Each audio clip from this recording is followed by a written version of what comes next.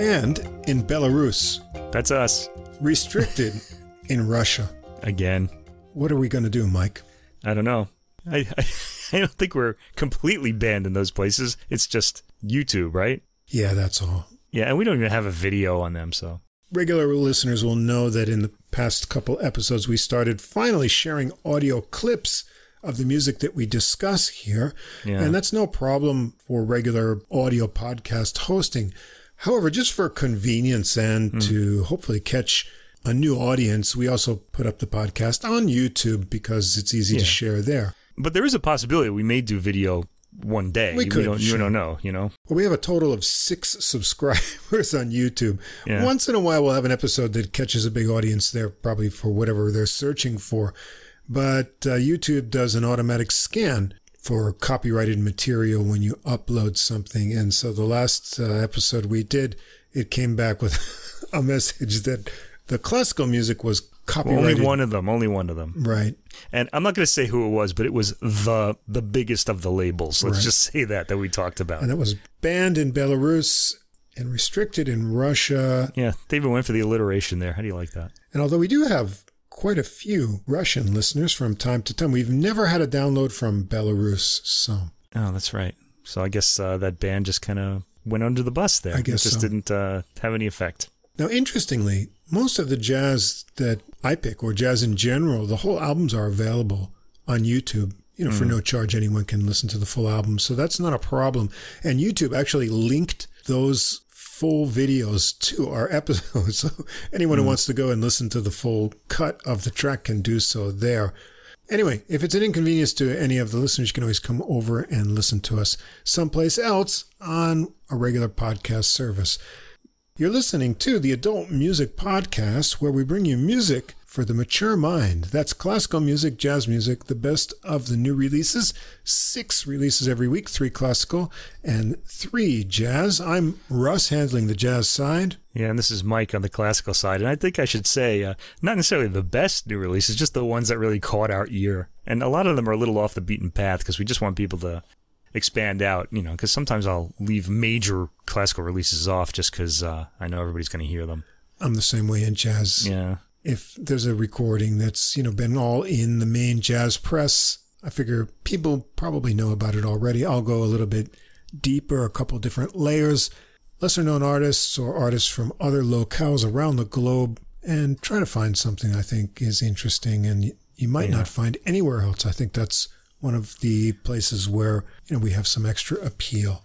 Anyway, for all the recordings I'm going to talk about, all the recordings Mike's going to talk about, in the episode description, you can find links to that music. You want to listen to the whole thing, that's what we recommend. There's Spotify there, Apple Music for all that music, and also at the top of the description, there's a link to the full episode playlist. You can get all the music in one place in CD quality on Deezer. That's streaming music from France. They also have our podcast there as well. You can get everything in one place. Now, if you can't see the full description or recording links aren't active on whatever app or platform you listen to us on, you can always come over and check us out on our host site. That's Podbean, PODBEAN.com, where everything's clear and easy to follow for this and all past episodes. If you enjoy the podcast, follow us, subscribe wherever you listen to us. Tell a friend. We'd be happy to get new listeners that way. Take a moment. Give us a little ranking, write a short review. We could use some more reviews on Apple Podcasts. We've sort of stopped collecting new reviews there. That will help us get listed in the recommendations. You'd think we'd be getting more now that we're doing those music samples, although that's still a new thing. We've only done it for two episodes so far. This is going to be the 3rd one. Yeah, we'll have to keep going on that and see if that has any effect. And also come over and follow us on Facebook. We've got a page there. You can get extra info and new releases throughout the week. In the past 2 days, I put up more than a dozen. September 15th was a huge release date in jazz, and I only put up the best ones. I thought I had about 5 times that many. If you want to get something new to listen to throughout the week, you can come up there and check that out. You can see our interaction with the artists. We got a nice thank you message from Danny Jonocucci about his Voices big band album from last week. And you can also leave us a message there or a comment. You can see our handsome faces. Yeah. If you want to get in touch with any questions or comments, you can do so by email as well. We'd love to hear from you. Our email address is adultmusicpodcast, all one word, @gmail.com. We also want to recommend our friends at another podcast. That's Same Difference, two jazz fans, one jazz standard. That's AJ and Johnny. They look at several versions of the same jazz standard in each episode. Comes out twice a month. They play little snippets from each version, talk about the history of the original, look at the different versions, what they like, what they don't like. There's a link to their podcast in the description. And if you stick around to the end of the episode, you can check out their little promo. And I'm happy to say that our guest episode... our next episode, we're going to be finally talking to them. AJ and Johnny are going to be here, and we're going to call it the Standards Summit. That's a good name. Do we have a name for this one? Not yet. We're a little behind. It may come up as we go along. Anyway, we're going to have 2 albums of new music with mostly jazz standards, and Mike's going to hit him with some classical, some Ravel. Yeah, I'm kind of wondering how that's going to go. We'll have to see. We'll see. Anyway, we'll get a little bit of their backstory for our listeners, how they got started on their podcast. I think they started in 2018. Mm-hmm. And then we'll get their input on both classical and jazz music. That's going to be a lot of fun. So that'll be the next episode 133. Yeah. So check that out. You can also get the full playlist for that. It's going to be a little shorter. It's going to be a little bit shorter, hopefully, right? We couldn't make them run the Iron Man marathon that we run every week, so we just gave them the regular marathon. Right. Now tonight, later in the second half of the jazz part of the episode, I've got a debut, a genre debut, a return, new Greek jazz, 2 drummers as leaders, and something from the Odradek label, which is always interesting. And that's all in just 3 albums. Wow. How about on the classical side tonight, Mike? I've got 3 classical albums. Okay. Actually, they're pretty, I don't know, they're interesting. Yeah. I think I'd just rather go through them like one by one. Let's just say we have a little Baroque guitar. We have some winds, and I wanted to do this because we don't do enough winds here. This is an ensemble we've done before. It's like Czech music for winds. And then we have a forgotten Swedish composer whose music is now being recorded, from a 20th century Swedish composer. A lot of that more harmonic, melodic music from the 20th century just didn't get performed because of the avant-garde was in charge. That's kind of fallen away now. Now scholars are going back and kind of looking through the ruins. And seeing, and there's it turns out there was a lot of good music you could have heard, you know, if the concert halls weren't taken over by 12 tones. Yeah, people hitting the sides of a piano with a big hammer or something.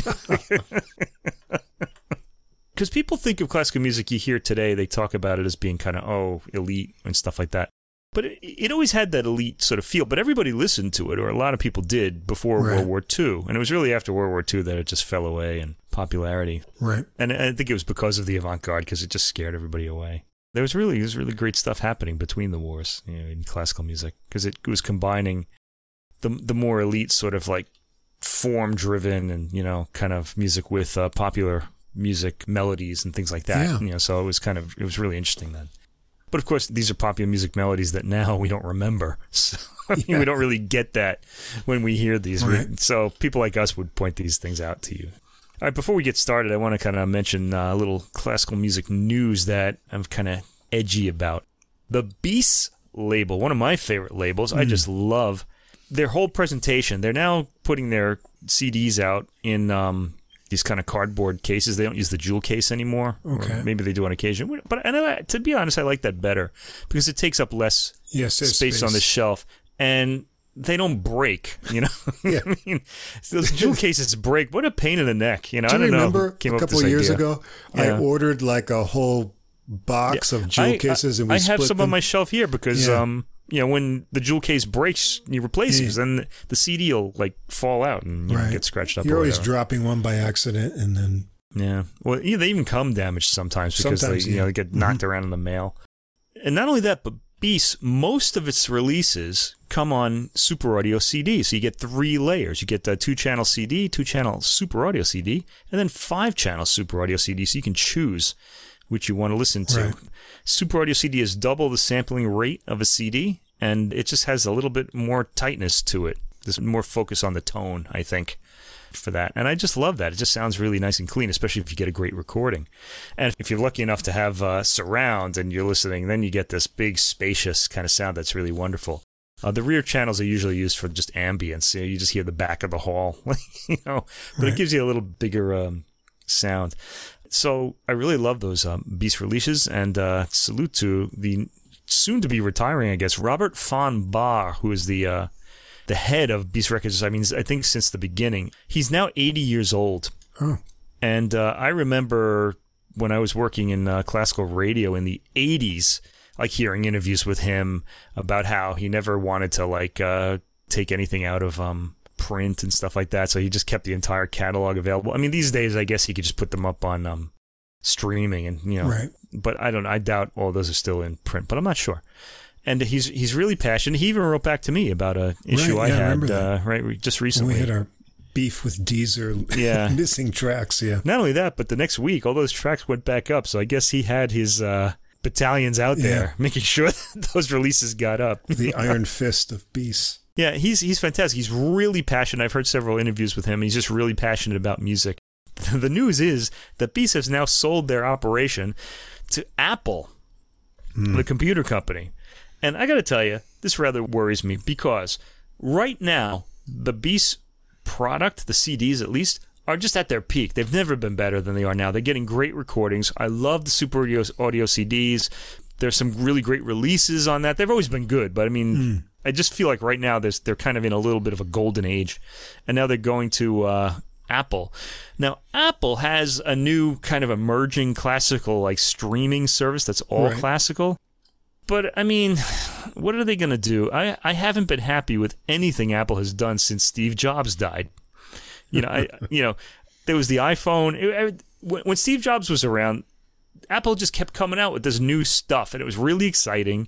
And then he died, and they didn't come out with anything. They really haven't put out anything new since, really.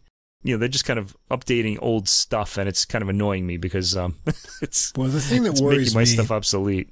And one of the things that I like about using Deezer is Deezer's a small company, and all they do is stream music, right? They have their faults, but Apple, Amazon, they don't care about music really, I don't believe. They want you to buy stuff. They want you to buy new iPhones and other things. And so they use music as a means to get you to buy other kinds of products. So I really worry about putting the music first for these companies and what decisions will be made. Yeah, and as a big CD collector, I worry that these Beast CDs are just going to sort of fall off, or at least not be the expense to make a Super Audio CD recording won't be made anymore and things. I would hate to see that happen because I just love these releases. Beast is the only label that puts out, it's either every album or at least 90%. There are a lot come out on Super Audio CD. Now, those can play on a CD player if you happen to have one, so there's no problem with that. But you just get all that extra. If you have a Super Audio CD player, you just get that extra high sampling rate. And I just find that wonderful. Okay, so we're crossing our fingers for Beast. And thank you, Robert von Bahr, for your tenure at Beast Records. It's a fantastic label. We love it. And I've loved it since the 1980s when I first discovered it, working in classical music radio in Boston. Let's talk about that with AJ and Johnny one day. Yeah. My early days.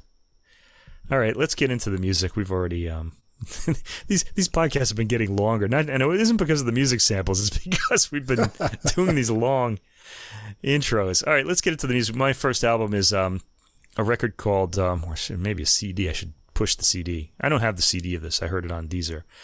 Called Paris 1790, La Musique de Monsieur Vidal. And this is by Pascal Valois on the Baroque guitar. And he's got a lot of help on this album, too. I guess I should mention everybody. Jacques-André Houle plays the violin on the sonatas and the concerto pour la guitare. We're going to hear, I'll mention him again. Olivier B. Brault has a violin on the concerto. Amanda Kismat on the cello. Jesse Dubé on the viola. And Jean-Guy Coté on the Baroque guitar. I don't know when he plays. Actually, I can't figure that out. The label is Analecta. A label I'm not sure that we've ever talked about. Doesn't ring a bell. We may have done it once. I'm not really sure, but I don't think we have really. Okay, so the first thing, this is a Baroque guitar, so we're dealing with Baroque era music. I went for this because I like the Baroque guitar a lot. It's got a nice, gentle sound. And Monsieur Vidal, never heard of him before, so I thought, hey, here's a good opportunity to learn something new and then to present it to listeners. So who is Monsieur Vidal? His year of birth is unknown. He died in 1803, and he's only known as Monsieur Vidal at the moment. I guess more research has to be done into him. Yet, he was known as one of the most famous and skillful guitar masters in Europe during his lifetime. Then why doesn't anybody know his first name? It's got to be somewhere. All right. His works are original and highly technical. He lived in France and was of Spanish origin. I don't know how they figured that out, but I don't know his name. Anyway, he's the author of the first guitar concerto in the history of the instrument. But the notes don't say whether the one we're going to hear on this album is that guitar concerto. I don't know if this is the only one he ever wrote. It doesn't say. And he's the only guitarist who has ever performed at the prestigious Concert Spirituel des Tuileries. And we mentioned that before in a 2021 episode in one of our French music episodes, which we gave kind of sly names like French Me Baby. Those, if you want to hear me talk about that, it's on one of those. Probably on the first one. We haven't done a French episode in a while, have we? Not in a while, no. There haven't been loads of French releases out that I could put them all together like that.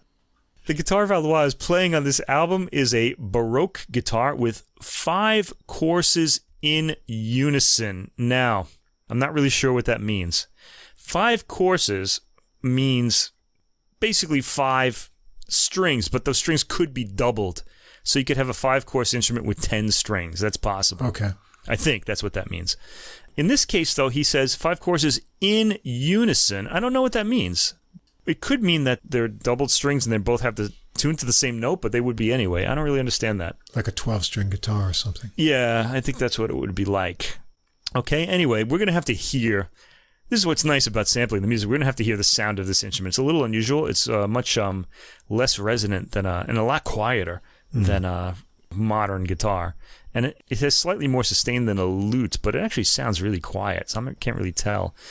Let's hear the first track is Concerto pour la guitare, and this might be, I can't say that it is definitively, the first guitar concerto ever written for the instrument. Wow. Here it is. Jacques-André Houle and Olivier B. Brault are playing violins on this track.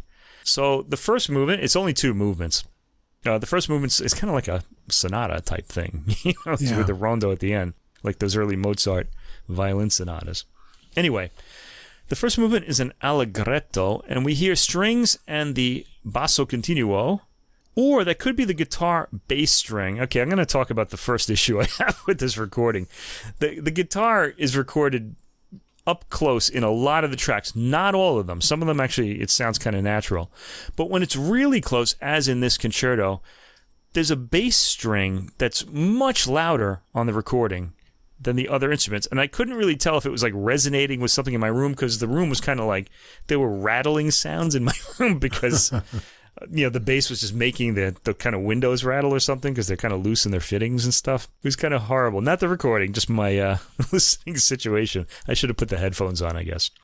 But anyway, the bass was very resonant here. The basso continuo is very deep and resonant, and it sounds very close. And to me, it rather took over the sound. The overall sound of the instrument is intimate. Actually, the whole thing is intimate, and we hear a guitar in there accompanying the violin melodies at the beginning. At 1 minute and 35 seconds, the guitar comes in, and it's an intimate sounding instrument with a gentle tone. This is where it starts soloing. So again, we need to hear this, what this actually sounds like.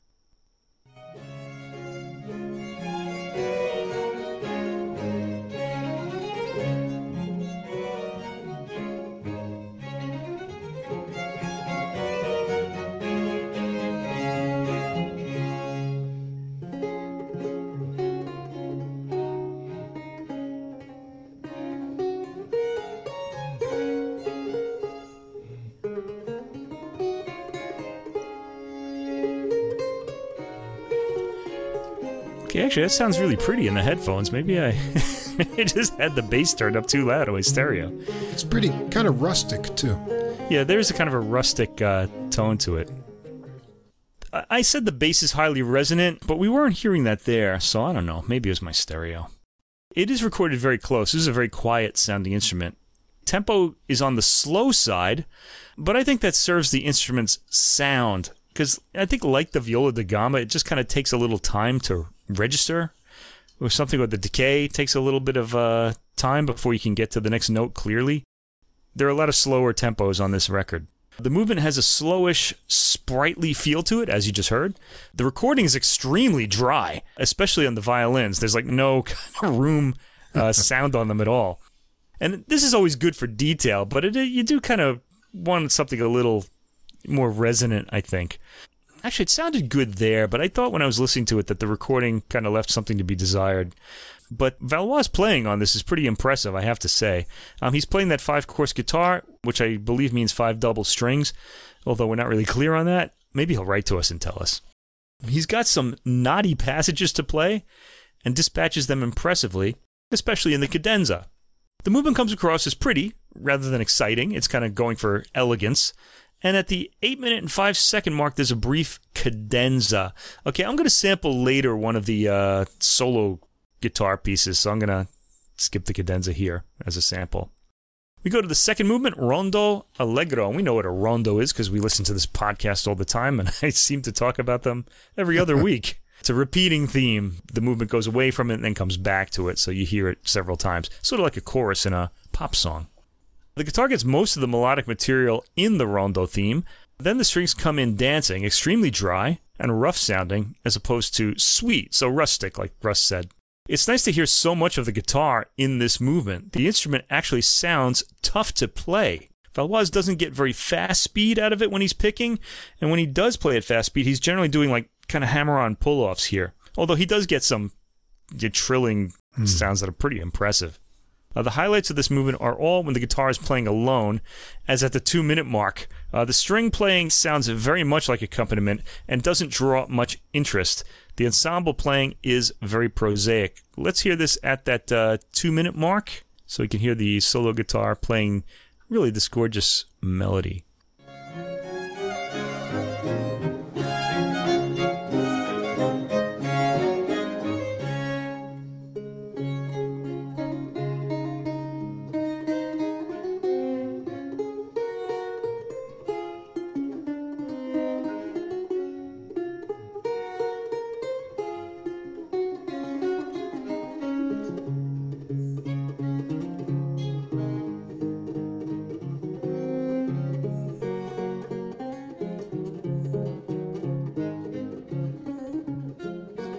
Oh man, when am I going to go away from that? It's all really appealing. It's really catchy. The highlights of this movement, as I said, when the guitar is playing alone, the string playing sounds very much like accompaniment.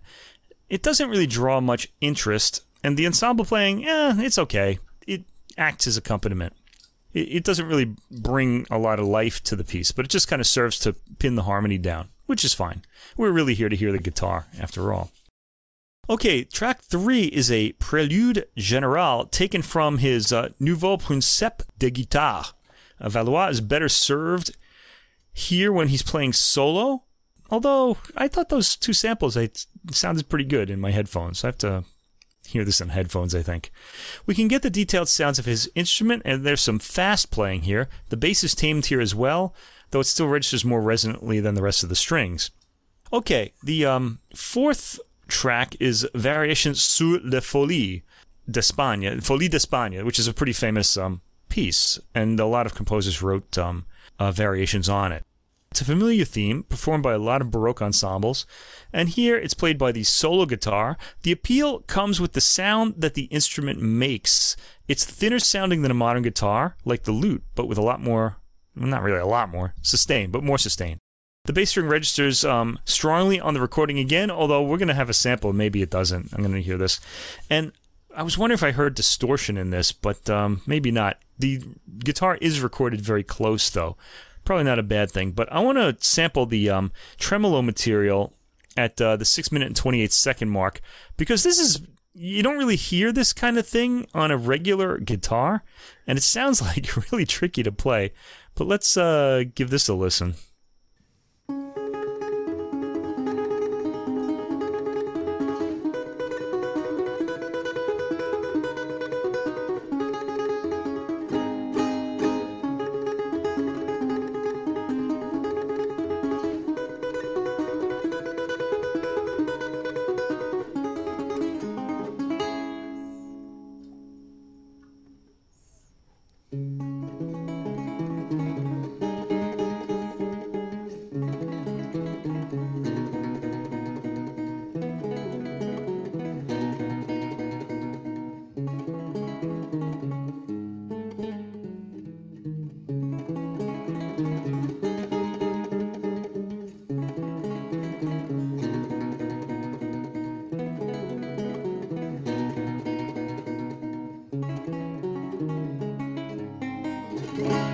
those caught my ear right away. Yeah. First, for that interesting rhythmic, bouncy tremolo. I mean, we hear tremolo in classical guitar, but it's much more even usually.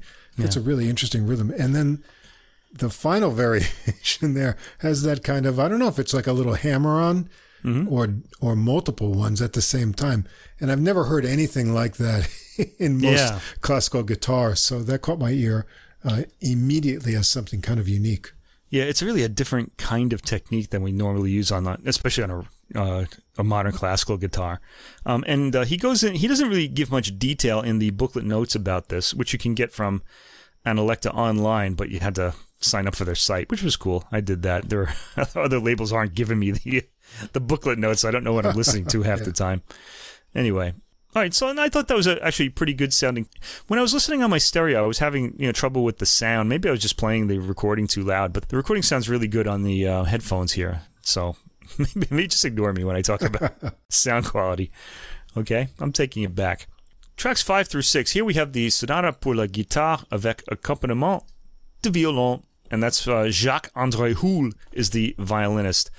These works come across really, really well. This is a 2-movement work. The first one is allegro, or a little faster.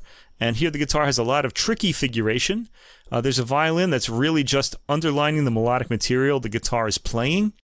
There's a rather pretty theme just after the first minute. Tempo is lively enough throughout, and downbeats are strongly enough marked in the performance. The guitar has a lot of circling arpeggio work filling out his sound, and there's a bouncy ending. Yeah, the figuration that's accompanying the guitarist's melody in the guitar is really impressive in this, and I really like the balance between these two instruments on these pieces, on these these different sonatas too. Let me just get to the presto, the second movement. This is track 6. The guitar gets a good dancing rhythm from the theme, which the violin outlines. I like the falling pattern he plays throughout the first minute. It's a brief movement, but it's very appealing, and the recording serves this work well. I gotta say, when he plays with this violinist, they really do highlight the rhythm, which is something I always like to hear in Baroque music, so we're getting that more here than elsewhere, although he did it as well in Folie d'Espagne. Anyway, tracks 7 through 9, Trois Contredanses. These are like ballroom dance sort of rhythms or melodies, taken from Recueil d'air d'opéra comique. So I guess the Menuet et Contredanse avec la variation arrangée pour la guitare, opus 16. Sorry, that's opus 18. I got the opus number wrong. Contredanse number 10. This is track 7. So we're not going to hear all of them, obviously. La Dufour, nicknamed La Dufour. So solo guitar and the basses tamed, probably the best sounding balance on the recording so far. These actually came across to me as the best sounding works on the recording from an engineering standpoint, because I think the guitar is a little further away from the mic here. Track 8, Contredanse number 11, a wonderful Baroque dance rhythm, well presented by Valois. We get a good idea of his sound in these pieces, so I'd like to sample this particular one too. This is going to be track 8.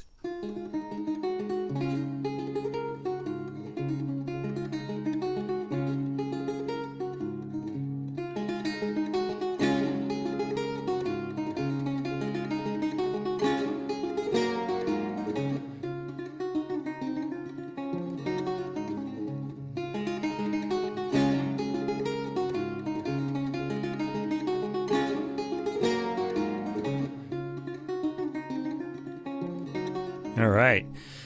We're getting a little more like room sound on that too. Yeah. He's moved back from the mic here. I really prefer this sound to the sound, the closer sound that we're getting in tracks 3 and 4. You could still get all the detail of his playing as well. By the way, I checked. This recording was made on 2 different dates, and I bet you can tell which were made on one date and which the other. Although I've tried to do this before with the Radnitsky recordings, and I'm always wrong. So I don't know what the deal with that is. Maybe not. Maybe I don't know. But I'm guessing the mic was close one day and further away the next day or something like that. Anyway, track 9, Contredanse number 12. This has some fast figuration from the guitarist, underlying the rising melodic line in the first half of the theme. Again, the last loud chord comes across well balanced on the recordings. He's away from the mic on this one. That really serves him for that big chord at the end. Tracks 10 through 11, we have a duo for guitar and violin. Again, Jacques-André Houle on the violin. Here, the violin has a bit more of a role to play, though the guitar gets a lot of the lead as well. Performing and recording balance are good, and the violin may be placed a bit behind since this guitar is a very quiet instrument. Hull's playing is very discreet. He gives the guitar a lot of space. The violin sound is very dry. Very little room sound is caught here. It's a pleasant movement, well presented. Track 11, this is movement 2 of this work, Allegro. Valois and Hull play well together here. This movement has some rhythmic vitality to it that comes across in the playing. Its skipping, forward-moving melody is given an energetic push by the performers. Track 12, Variations sur Pierrot dit à Madeleine. Now, I want to tell you, this is taken from a collection called, okay, let me take a deep breath for this.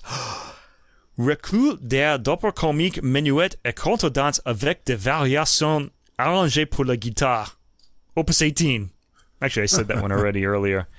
Hey, what did you get at the store today? Oh, I got Recul der Doppelcomique, etc.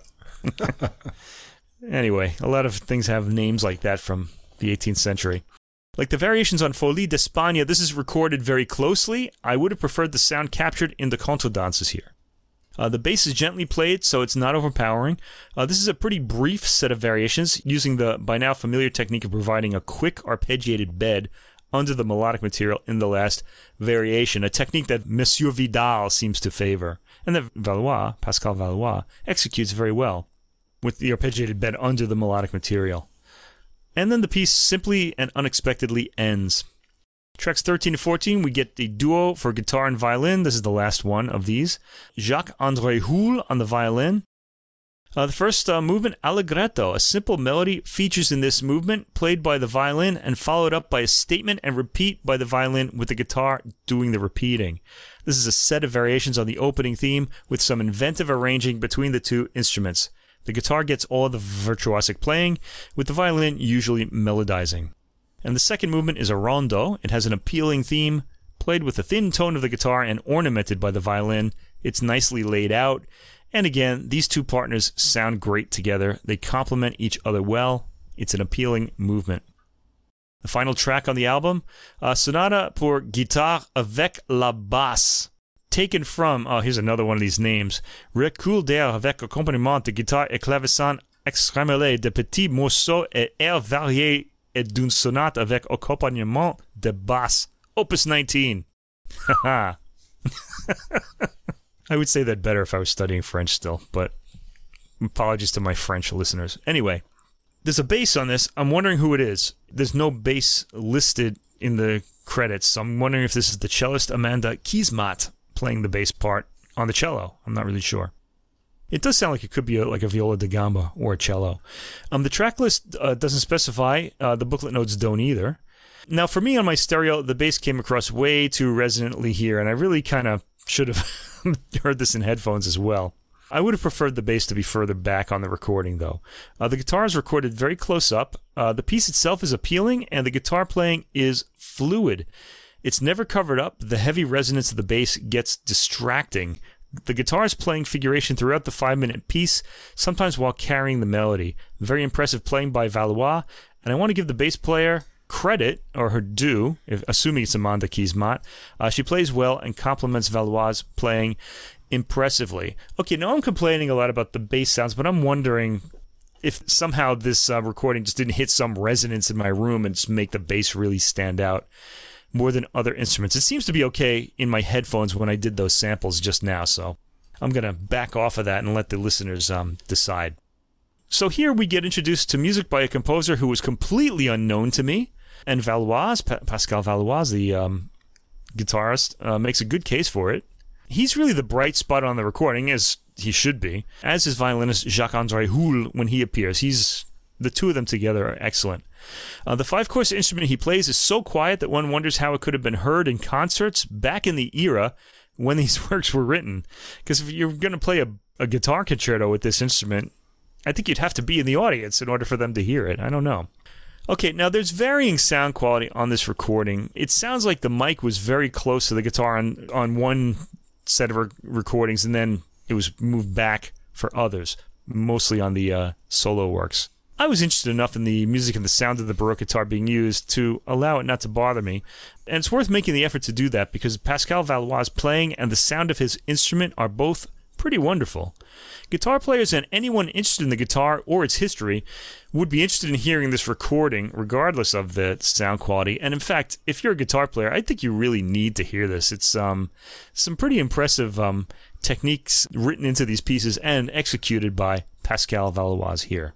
I enjoyed it. It's mostly light and rhythmic. I like the rustic quality of the first few pieces on here, and I like the interplay with the violin. I thought the sound of the violin sort of mitigates that lack of sustain that the smaller bodied guitar has, especially in the closer recorded numbers. So you get a little bit more of carryover, and you get the appeal of both instruments.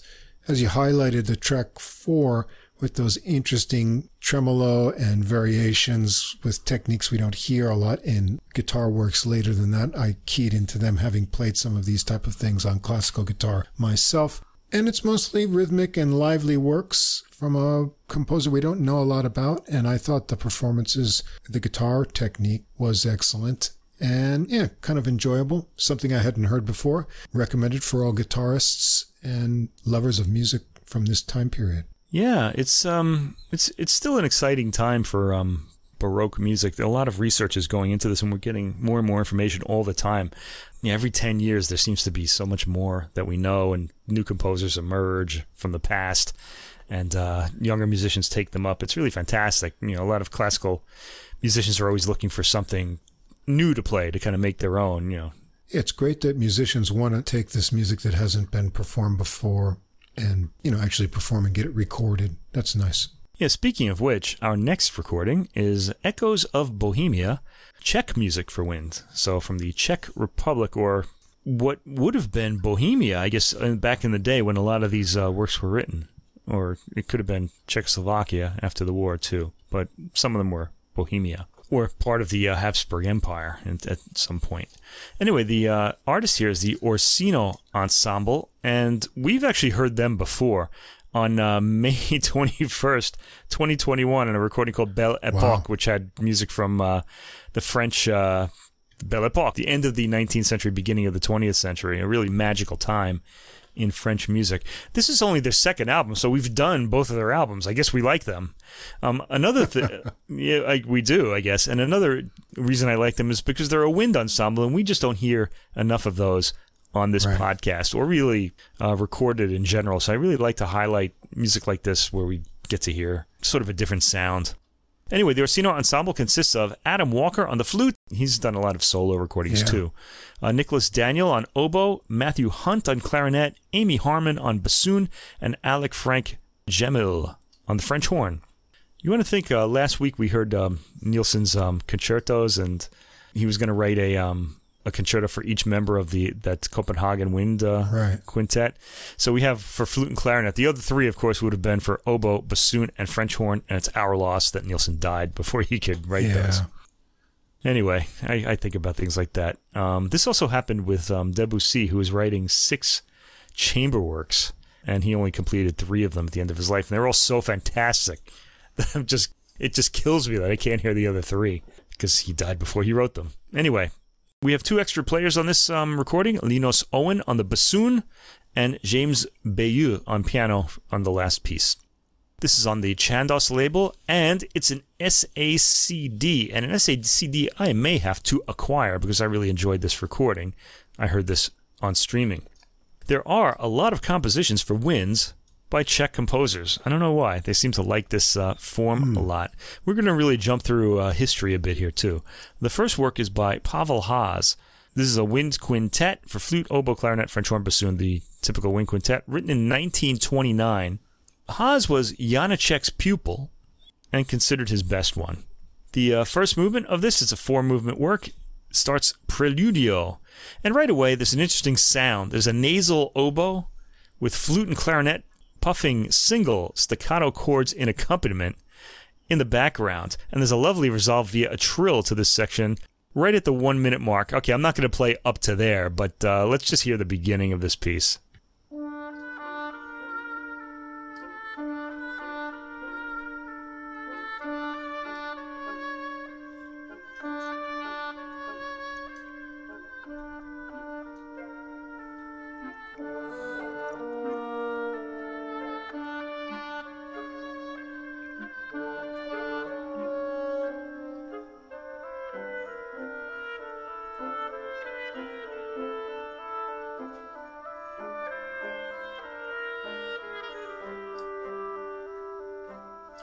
So a pretty gripping sound right away. A little unusual. You can tell it's written in the 20th century by the harmony as well.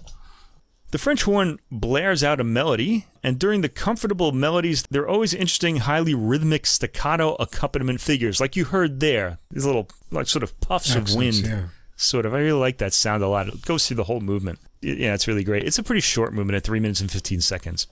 The second movement is called Preghiera, or prayer. This has an earnest, suitably prayerful flute playing a plaintive melody in its low end.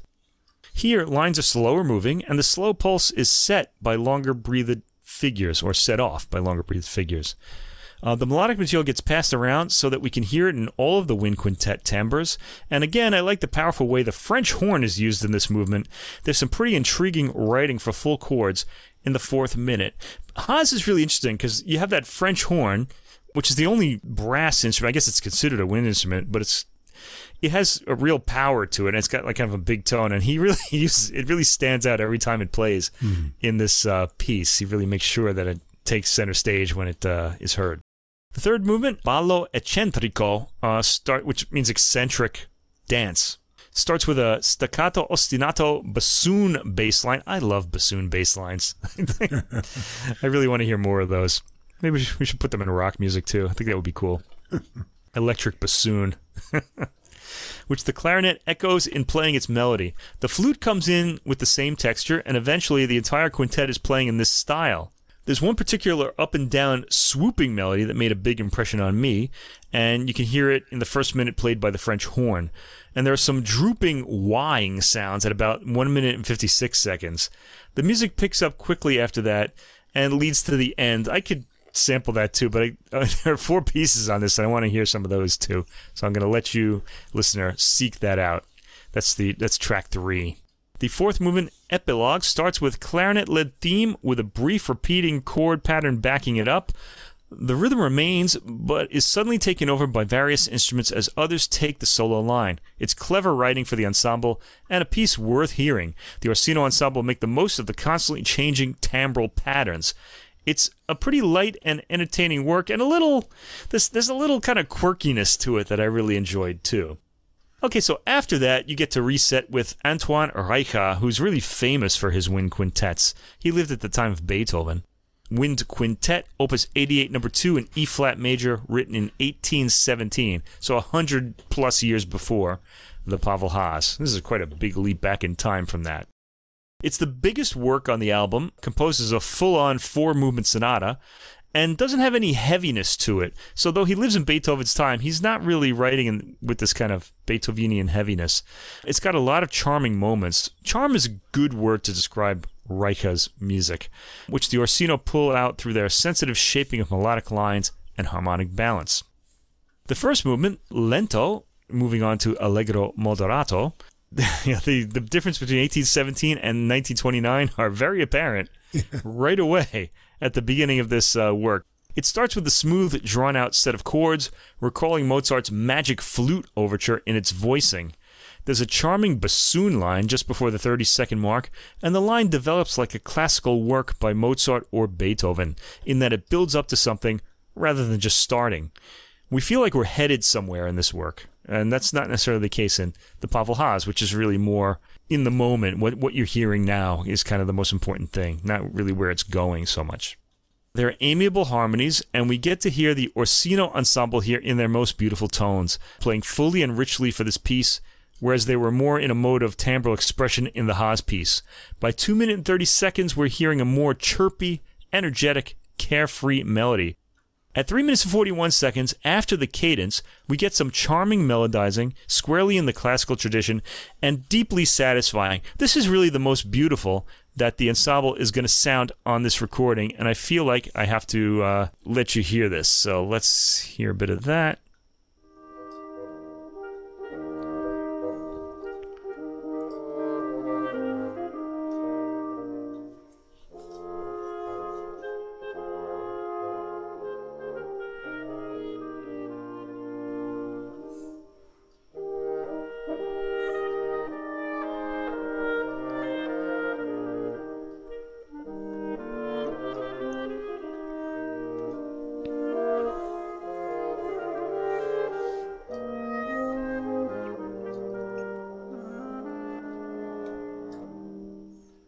Very pretty. That little leaping bass there. Dun, dun, dun. It's really cute. Now, if Beethoven were writing that, it would have been more like bum, ba-da, but he's kind of lightened it up quite a bit here. Yeah, this has a very classical feel, light and, very enjoyable. Yeah. Okay, so the second movement, Menuetto, very traditional. It's a quick minuet, which is a dance, with a lovely upward scale move taken absolutely legato.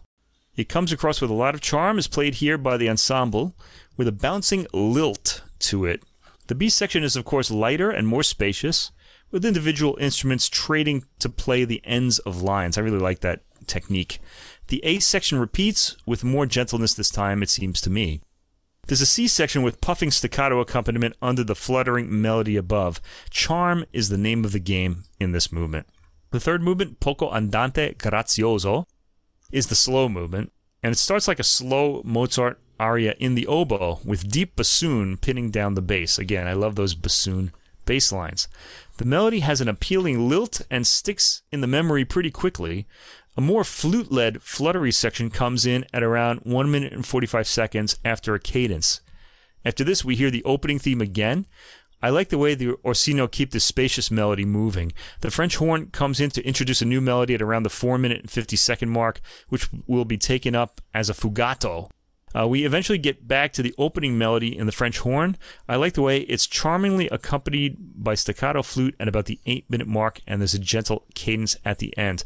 By the way, when you have wind instruments which all play legato, when you hear like a fugato, which is kind of like a fugue that doesn't continue as a fugue, you have all these polyphonic voices, each playing their own melody. It just sounds so great when you hear it on instruments like these with all these distinct colors and the ability to play a true legato. The fourth movement, which is track 8, is the finale. It's a rondo, and it has a light dance feel, light in keeping with the character of the rest of the piece. The flute fleetly and lightly leads it. The Orsino have a light touch here, and in the majority of this work, really. There's not much heaviness or darkness in it, and Reicha wants to charm and entertain. I love the liveliness that the Orsino give the rhythm in this movement. In a departure from the theme at 1 minute and 20 seconds, the bassoon takes the lead. There are a lot of charming effects in the harmony and in the playing of the more rapid lines. The rondo theme is so appealing that it always brings a smile when it comes back. The very clean execution of trills, particularly on the flute, but really on all instruments, is drawing my ear in this movement, and this piece is pure classical era entertainment. But you just sample all day, really, couldn't you, on this album? There's a lot of good stuff. Tracks 9 through 12, Leos Janáček, a favorite of the Adult Music Podcast, although we haven't talked about him much, but you and I like his music a lot, especially the Sinfonietta with all that brass at the beginning. This is called Mladi, which means youth, and JW7, Roman numeral 7/10 for those who are counting, keeping score. I feel like people who know the opus numbers are like the people at baseball games who like keep score of the game with that book, So this was written in 1924. This is for flute or piccolo. I guess the musician trades between them. Oboe, clarinet in B flat, French horn, bassoon, and bass clarinet, one of our favorite instruments. Peter Sparks is on the bass clarinet here. Janáček composed this optimistic piece to celebrate his 70th birthday. Well, I'm glad it was optimistic. Yeah, nice. This is a sextet. I'm still like quite a ways away from that. That's good. I'm happy that he's still happy at 70, because this is why we listen to classical music, people, because when you're 58 like me, you want to know that the coming years are still going to be great, right? That your life isn't over, which is kind of what rock music tells you. So. Anyway, let's go through this. Track 9, Allegro. This has a sort of hypnotic quality in its repeating rhythm. The melody is catchy and is appealingly handed around. I like the repeating ostinato bassoon line as the rest of the ensemble play the theme. And this happens at around the 1 minute mark if you'd like to sample that. Track 9. There's a Stravinsky sound to the arrangement with its bubbling patterns and constant moving parts. A more still middle section gives way to playful wildness at the end. The ending has a momentary noble French horn line, but that's dispelled by the bubbly, playful rush to the last chord. The second movement is Andante sostenuto. Low instruments are heard here, and it's the bass clarinet in its low end. The bass clarinet gets some long, droning notes In the first minute, as in the higher instruments pursue their separate melodic patterns, at the 3-minute mark we get a Stravinsky bubbling pattern, and afterwards some compelling rhythmic beds for the oboe to play over. I'm calling these Stravinsky, but Janacek probably did these first. But we associate the sound so much with Stravinsky now that it's easy to understand if I use that word. The bass clarinet leads the upper instruments into some appealing harmony in the 4th minute. Some nice combinations of sounds here, leading to the piece's end. The movement's end, I'm sorry. The piece still has 2 movements to go. The 3rd movement is vivace, and this has a mechanical rhythm at the beginning, recalling Stravinsky again. A flute chirps out the opening, and this suddenly stops at around the 52nd mark, but let's listen to this.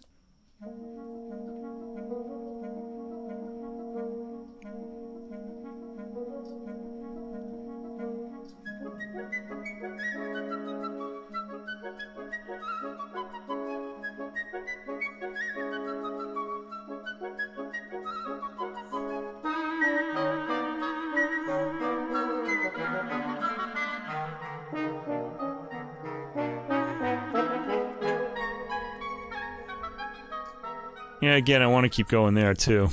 It's good stuff. Okay, so that flute all suddenly stops at around the 52nd mark, and longer melodic figures are played out over wavering rhythm in the low end. At 1 minute and 40 seconds, the opening rhythm comes back momentarily. Then we're back to the slower melody, which the French horn majestically leads midway into the 2nd minute. The mechanical theme returns, with the bass clarinet sticking with a deep, appealing 1/5 bass line. Dun, dun, dun, dun, that kind of thing. The bass notes drop out for the last chord. Okay, now, the 4th movement, too, I have to sample the opening as well, because it has a compelling rhythm for the opening in the low end, and I think that's the bassoon and bass clarinet together. It's a really interesting combination of instruments for the melodic figure, which is reached just before the 1st minute. I'm just going to play the opening. We're not going to hear the melody, but let's hear this.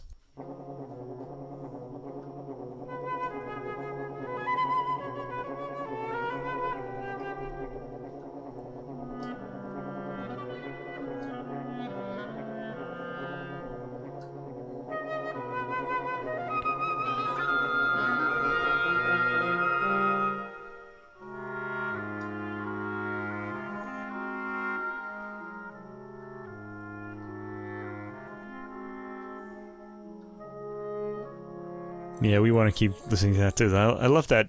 Whatever that instrument, I think that might have been the bass clarinet. The I think it's the horn, actually. You think that's the horn? I do. That's amazing. The French horn. Because that's a hard instrument to play. Tonguing, yeah, in the lower register. See, that wouldn't have even occurred to me. Like that. Yeah, that sounds really hard to do, man. Boy, because I've heard the French horn is really hard to keep in tune. All right, so I really love that rhythm. Interesting combinations of instruments for the melodic figure. The faster rhythm comes back with an almost galloping feel to it, and a bass clarinet trill accompanies melodic figures above in the 2nd minute. This movement features a lot of quick changes and gets more exciting as it nears its end, or excitable, ending with a high-speed run, a sudden slowing, then a burst of energy to the final chord. And then finally, Bohuslav Martinu, Sextet, written in 1929. So we got 3 20th century works in one. The odd man out is Reicha.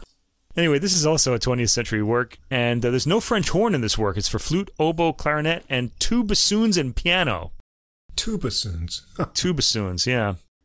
When one isn't enough. The 2nd bassoon is played by Linus Owen, and the piano by James Bayot. Martinu started studying music in Prague, but eventually went to Paris in the 1920s. He studied with Roussel there, and was influenced by Stravinsky's music and by Paris's jazz scene. Anyway, in the prelude, Martinu comes in with a modernist harmony right away. It's pretty thick, and we hear a piano play a brief arpeggio, a surprise on this album where there's only been winds so far. So you hear that piano sound, you're like, whoa, it just kind of, catches your attention. The wind melody at the 52nd mark is very pretty and harmonically interesting as well. Let's sample that, hearing the piano's intro to it as well.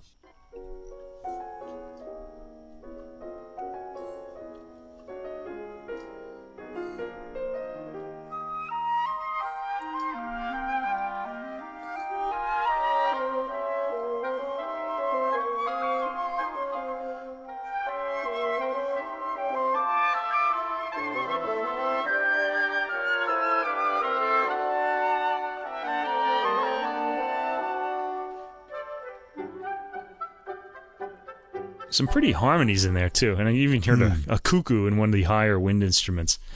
The piano gets a brief solo section at 1 minute and 40 seconds, introducing new material, which the wind instruments pick up. Second movement, Adagio. The clarinet gets the intro on this movement with gentle piano arpeggios. Then the bassoon comes in with some plaintive playing, and the rest of the ensemble follows. After the piano's chords at the beginning of the first minute, the winds come in, and I liked the Orsino's sensitivity here, and really throughout the album. The piano playing is fine, but the piano sound isn't very full. It sounds like it's recorded at a bit of a distance. It doesn't have the same level of presence as the wind instruments, though it has the same volume, gentle ending. The third movement is a scherzo. This is Divertimento 1. A divertimento means like a diversion or something entertaining, and scherzo means a joke. It doesn't mean like a real joke, but it generally has some kind of humor in it. And this particular piece leaps around a lot with the piano's quick rhythm driving the flute. The piano has a brief solo. There's some comedy in this movement, and, in keeping with the scherzo title, listen to the flute and piano's interaction just before the first minute. More antics follow. Now there's a fourth movement titled Blues, Divertimento 2. Now, this would be, of course, a blues as interpreted in France in the 1920s. Back then, in France, jazz and blues would have been the popular music that was influenced by America. It wasn't actual blues and jazz, really. What it really means is a certain feel and not an actual blues chord pattern, because we're not hearing anything like that here. And it's not a heavy kind of blues feel either. For Europeans at the time, blues was a kind of popular music. Ravel did this sort of thing too. It's mostly gestures we associate with the blues, like after the minute and 20-second mark with the popular song type of melodies and the staccato accents in the rhythm. It's an appealing movement, nevertheless. Just don't take it too literally. Yeah, I think Gershwini and a little ragtime piano influence in the flavor. Yeah, because jazz was really happening in America, and it was kind of an export to Europe, and they had a certain take on it at the time. It wasn't what America had at the time, so... Now that we have access to all these old recordings from the U.S., we just imagine the whole world was like that, and it really wasn't. Anyway, there's a fifth movement. This is the finale. A theme with a lot of repeated notes starts this off. There are some quick, short phrases played by the entire ensemble in harmony. It's a busy movement and full of fun and clever moves. There's even a modal melody at 1 minute and 45 seconds. I love those. And the winds give a grand statement of the theme, playing quickly to lead to the final chord. So the music on this album it's pretty light. It can get pretty jokey in some of the more modern works. And it's an entertaining album of wind music that will definitely bring a smile and lightens one's mood. The 4 pieces on this album all have their own individual characters, and 3 of them were written in the 1920s, which just goes to show what variety that decade enjoyed, because those pieces, although they have 20th century harmony, they all sound different from each other. This is the Orsino's second album, and we've heard the first one on this podcast. This one also has very characterful ensemble playing. They'll often alter their individual tones subtly to bring across niceties of expression, as in the opening of the Pavel Haas quintet we heard, and that we sampled. They blend together beautifully and have a sharp sense of rhythm, which for me is important. This is wind repertoire that we rarely hear outside of the Czech Republic, except perhaps the Reicha Quintet, which is standard for wind players worldwide. It's an interesting, enjoyable, and mostly light listen, and winds up being rather uplifting. I think these pieces should be performed more often. I thought this was really appealing. It was nice to hear a full wind ensemble program. As you mentioned, all of the works have different characters and different influences that you can pick up on. I really enjoyed the different timbre combinations, bassoon, bass clarinet, and the horn mixed in. And we get a variety of instrumentation, even getting some piano on the last work. It's just kind of a feast of little wind sounds and different tones, nice harmonies, pleasant listen. So that's my classical pick of the week anyway. Now, I went for another sort of oddity. I wouldn't call it an oddity. It's just an unknown composer from the 20th century named Gunnar de Frumerie. Lived from 1908 to 1987. And we're hearing here his clarinet concerto and concertino for piano and string orchestra, and 2 other works, Musica per Nove and Suite im Alten Stil, performed by Thorsten Johans on clarinet, Oliver Trindl on the piano solo, Münchner Rundfunk Orchestra conducted by Ivan Repusic. And this is on the CPO label, a German label. So who is Gunnar de Frumerie? So I've got like the sandwich going here again because we didn't know the first composer, and we've probably never heard of this guy either. Unless you grew up in Sweden, maybe. Frumerie grew up in a musical family in Sweden, and he studied at the Stockholm Conservatory, then in Vienna with Emil von Sauer, and finally at the Conservatoire de Paris with Alfred Cortot. Now, with names like Sauer and Cortot, you know he's going to be this big-time pianist, and he was. His instrument was the piano, and via his two teachers, his music is a mix of Brahmsian complexity, that's the Sauer influence, and impressionistic elegance, that would be the Cortot influence. And 2/3 of his compositions are for the piano. Anyway, the first one isn't. It's a 2-movement clarinet concerto composed in 1958. This is his Opus 51. Thorsten Johann is the clarinet soloist. This has song-like and dance-like thematic figurations. Anyway, it starts andante with strings and a thumping pizzicato bass. The clarinet comes in right away and plays a memorable melody, and the whole thing starts out rather squarely until the clarinet starts adding to the initial theme. The recording is good and transparent. The strings come across with an appealing lightness, and the clarinet is right up front where you can savor Thorsten Johann's beautiful tone. Let's hear the opening to this clarinet concerto.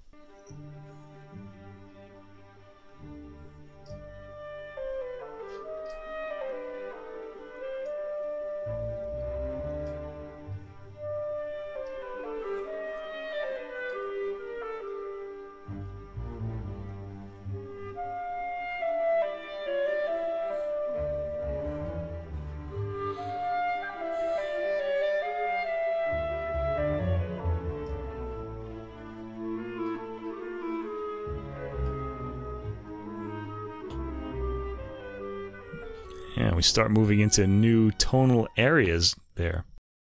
All right, so that bass, I said it was thumping, but it's really very gentle. It's a gentle thumping. Anyway, the music builds up in the second minute, and once it hits its climax, I think it could have been done with more drama from the orchestra, but the whole thing remains pretty, with the clarinet as the obvious star of the work. He gets some virtuosic longer lines from this point. At 4:22, the music converts to a more mournful, lugubrious theme, and there's a nice handoff to a new section at 4:38, and a more appealingly melodic section. I have to say, the clarinetist solos with beautiful tone throughout. It's striking enough for me to notice. A crisis point is reached again at around the 6-minute and 20-second mark in the music, and the clarinet is left alone to poetically cadenza his way out of it. I'm using cadenza as a verb there, so that's my new invention. I'm enjoying Johann's rich lower tone in this cadenza, which figures heavily in the beginning. It's a pretty slow but highly expressive cadenza, with lamenting notes low on the instruments, punctuated by occasional 2-note hoots in the higher end. By the 9th minute, we're in the higher end of the instrument. The cadenza's ending is punctuated by an aggressive entry by the orchestra, which the clarinet responds to. The movement is brought to a quick close.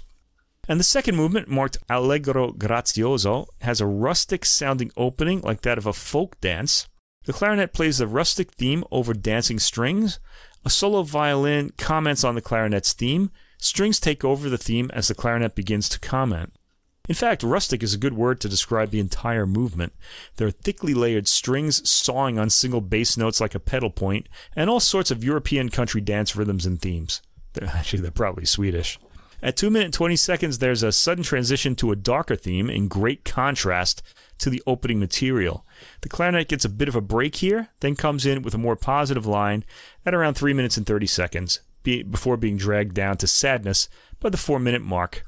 But no worries, the orchestra starts picking up the dance rhythm in snatches again, and by 4:25, things are happily cautious, though the jumpiness of the theme has calmed down a bit.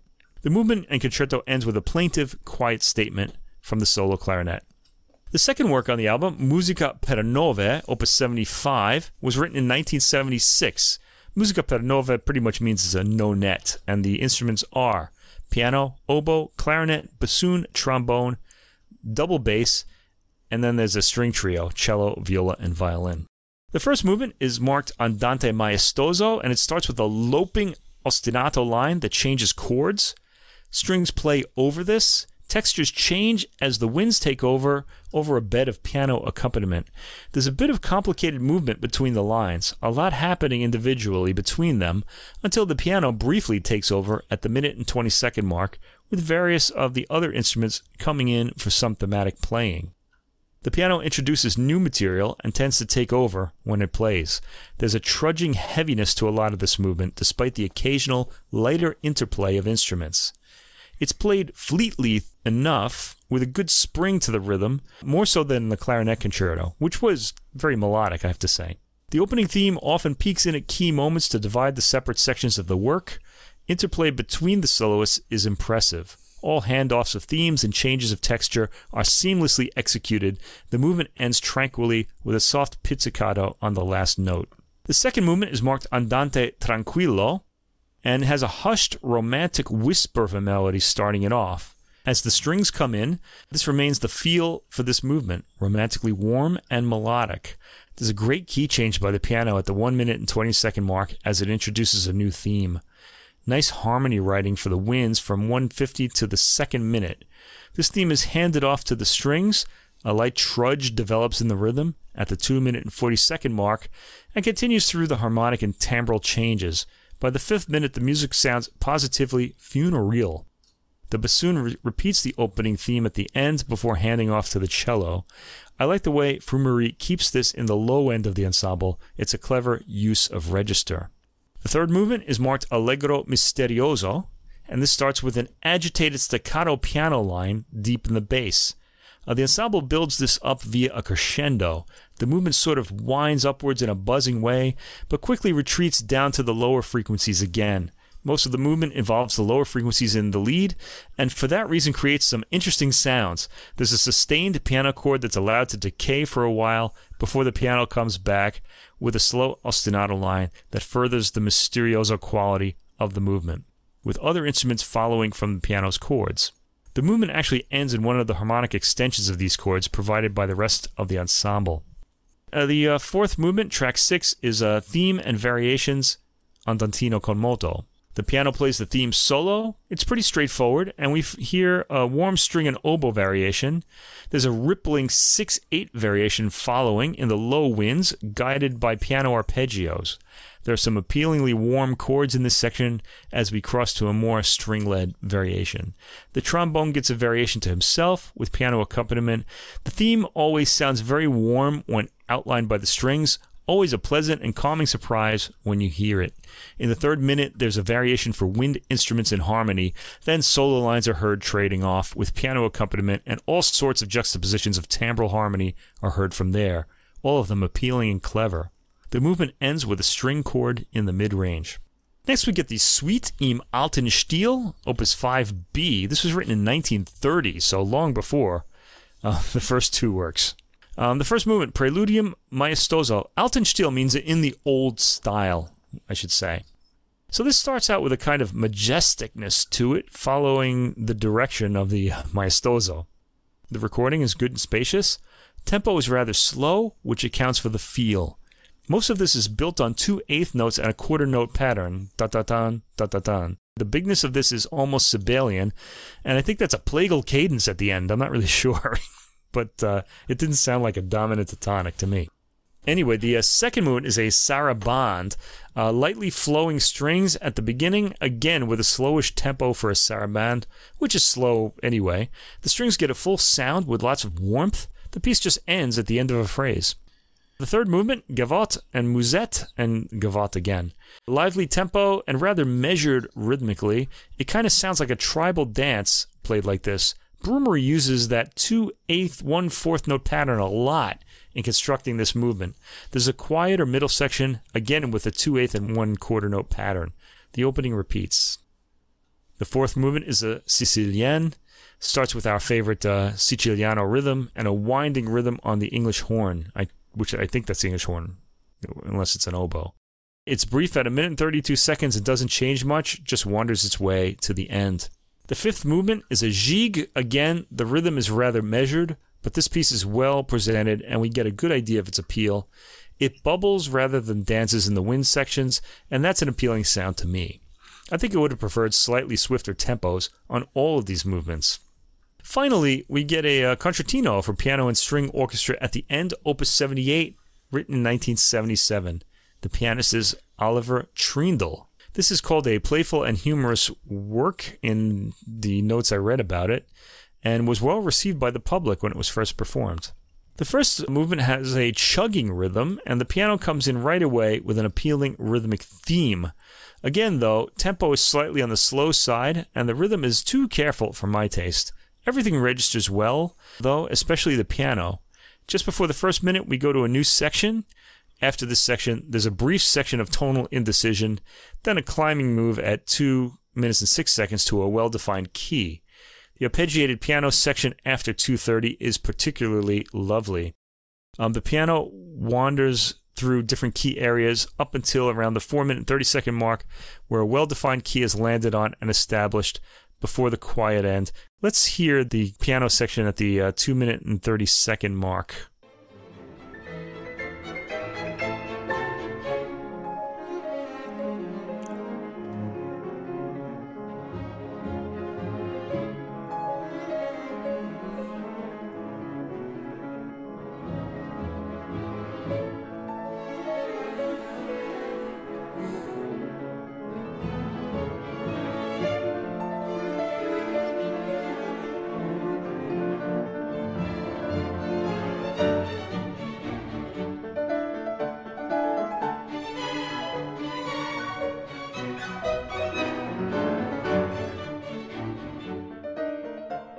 And this music is building, and of course we can hear that it's heading somewhere. The second movement is Andante. It's lightly dramatic. It has a lightly dramatic string statement opening the movement. The piano answers the statement, and this wanders around a bit until the piano comes in at the minute and 35 second mark with a heavy melodic statement. And soon the orchestra starts answering his phrases with their dramatic marching rhythm. The movement ends on a natural string fade. The third movement is marked Allegro. Lightly pizzicato thumping bass introduces the piano, who's got some filigree lines at the top of the keyboard. There's a departure from the theme by the strings, and the piano comments on these. The phrase ends, and the piano comes back with a lighter line and even lighter arpeggiation in accompaniment. This section builds towards a key and reaches it at around the 2 minute and 40 second mark, and the piano brings this work to its positive conclusion. Okay, so the clarinet concerto is well played, though I could have used some more rhythmic lift from the orchestra. This is perfectly acceptable and enjoyable as it is, though, especially for the solo clarinet playing, which really shines in this work. I should mention that just because I'm American, I like to hear like more marked rhythms, and Europeans don't necessarily feel that way. Especially the further east you go, it seems. Anyway, the Nonet sounds like it could have been written long before 1976, beautiful and romantic as it is. It's very Brahms-like in its approach, and no worse for that. The suite im alten Stil was light and a pleasant, if unexciting, listen. I thought the piano work was a lot less interesting than the clarinet concerto, but it had very sensitive playing by Oliver Trindle, the pianist, which we heard in our sample. The music on the album is a pleasant discovery. It's very romantic, easy to listen to. There's nothing to disturb here, and I feel like I know just that little bit more about the unheard music of the 20th century after hearing this. I enjoyed all of these. They're really appealing. The clarinet concerto was kind of unpredictable. Yeah. I didn't know what's coming next, but the harmonic language is very familiar and comfortable, so you're easily going along for the ride through the various passages in that work. The orchestral works are very rhythmic, they have a lot of variety, and really nice use of timbres, particularly enjoyable woodwind parts and scoring in here that I found. And so I was happy to hear it. Another composer I didn't know, and now I want to hear more. Yeah, more please. It was enjoyable music. I liked it a lot. Yeah. And it's also music with oh man, I'm missing the word now. It's got a goal at the end. Yeah, it takes you someplace. A telos. Telos, yes. As Aristotle would say. Right. Things have an end. They're heading towards a certain goal. So this is music written with a telos. Telos? Yeah. That sounds Greek. It is Greek. Wait, we're going back to Greece, Mike, in the jazz section. How great was that lead-in? Okay, can I pat myself on the back? Please do that. Because I'm the best. Well, regular listeners will know that we've gone Greek a few times on the podcast, especially in the area of jazz, but not only there. So it all started back in episode 61. I think he's active in the U.S. now, but we started with the vibraphonist Dimitris Angelikos with his Long Way Home, and that was in Mallet Maestro's episode. And then episode 64, that was Menage a Trio. We covered The Safe Place by Iakovos Simonitis' Jaco Organ Trio. And we went on to do an interview with him. We learned a lot about the history of jazz in Greece, and we got to know the fine keyboardist, organist on that recording, George Kontraforos, who's sort of the godfather of Greek jazz. And so we said, okay, let's go into this a little bit more. And episode 69 was all Greek to me, where we focused on Greek classical music too. You actually put together 3 recordings of Greek classical music. Yeah. We had, Axiotis. Oh. And we had contemporary Greek music for solo piano. Right. And then we had that Flamenco Odyssey, Christos Tsifakis' recording on Naxos, right? Mm-hmm. And in jazz, we did George Kontraforos' Trio Deep South and Minios Guanaris Trio, another Greek pianist that we enjoyed. And then the really big recording that became one of our favorites of the year, Spiral Trio's Broken Blue. Just listening to that the other day, in fact. Yeah, it's a great recording. And that was on Odradek, which I'm going to have more to talk about later on in the episode. And let's see, we did another Greek jazz musician later, episode 87, Fall Frets. That was guitarist Apostolos Levantopoulos' After the Spirit, which also had George Kontraforos on it. Tonight we're going to have another Greek pianist, and this is his debut recording, and that's Paris Gagastathis with his quintet. The recording's called Introspective. It's on Jazz Breeze Records, and it came out September 1st. Gagastathis started his musical experience on classical guitar, but his interest turned toward piano, and he started taking private lessons with Panagiotis Grammatikopoulos. He continued his studies in classical singing, theory, and piano at Athens Conservatory, and later the Glyphadia Conservatory, where he got degrees in harmony, counterpoint, and fugue. And in 2007, he started jazz piano studies at the Philippos Nakos Conservatory, where he completed the course and received a jazz piano degree. And now he teaches jazz piano at that conservatory. And this is his first recording, and surprisingly, it features all original compositions. And the notes say the basic inspiration for its creation is the sound of Blue Note from the 50s and 60s. So Gagastathis on piano and all compositions here, Dimitris Tsakis on alto sax, who we also heard on 2 tracks of Safe Place on the Jaco Organ Trio recording, and he really shines on this recording. I'm going to highlight some of that as we go on. Dimitris Papadopoulos on trumpet, Manos Lotus on bass, and Nikos Skomopoulos on drums. So let's jump right in with the title track, Introspective. The horns come right in with the unison syncopated melody line on this tune before splitting off into some chasing lines and triplets. It's a medium swing over walking bass. The melody is 32 measures, really the same 16 measures repeated, but I like how they change up the rhythmic feel from walking bass to a one-note bounce on the second time. There's nice chord changes that twist into minor. Why don't we take a listen to how this tune gets started?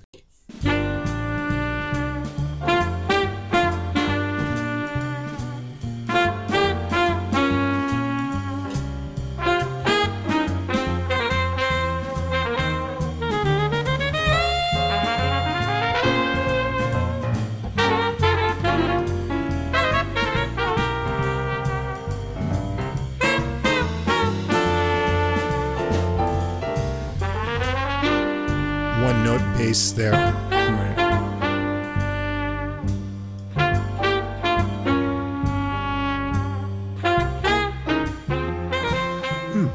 Really nice sunny stuff there. Good feeling, yeah. Yeah. So Tsakis is up for the first solo with a great alto sax tone and shades of Cannonball Adderley I was seeing. He's lyrical and legato with bursts of double-time figures on the way, a cute little bouncy, more staccato ending. Papadopoulos follows on trumpet. He's got a clear tone and a good relaxed phrasing approach, also peppering in some double-time lines and triplet ideas. And Gagastathis is next with a rhythmically interesting and playful solo and a light touch. I'd say Monk is a big influence from this first listen and also from the title on the next tune. Once more around the melody and some final phrase repeats to end it. This recording has a kind of natural sound space. You won't pick it up in headphones, but when you listen on speakers, each ear hears both speakers, and you get a little more sense of space because of the delay of sounds. And rather than having that sort of canned reverb sound that you get in a lot of recordings today, I could really feel the room that this was recorded in, and I liked that effect. Track 2 is Ode to Monk, a playful, swinging, monkish melody with echoing phrases in the horns and some monkish harmonies. It's 24 measures, 2 12-measure halves, and the solo sections stick to 12-bar blues with Papadopoulos up first. He swings with nicely accented phrases, gets up higher, and has some fun bluesy licks and speedy double-time lines. Tsakis has some sassy phrasing and works licks in the lower register, while making some harmonic tension.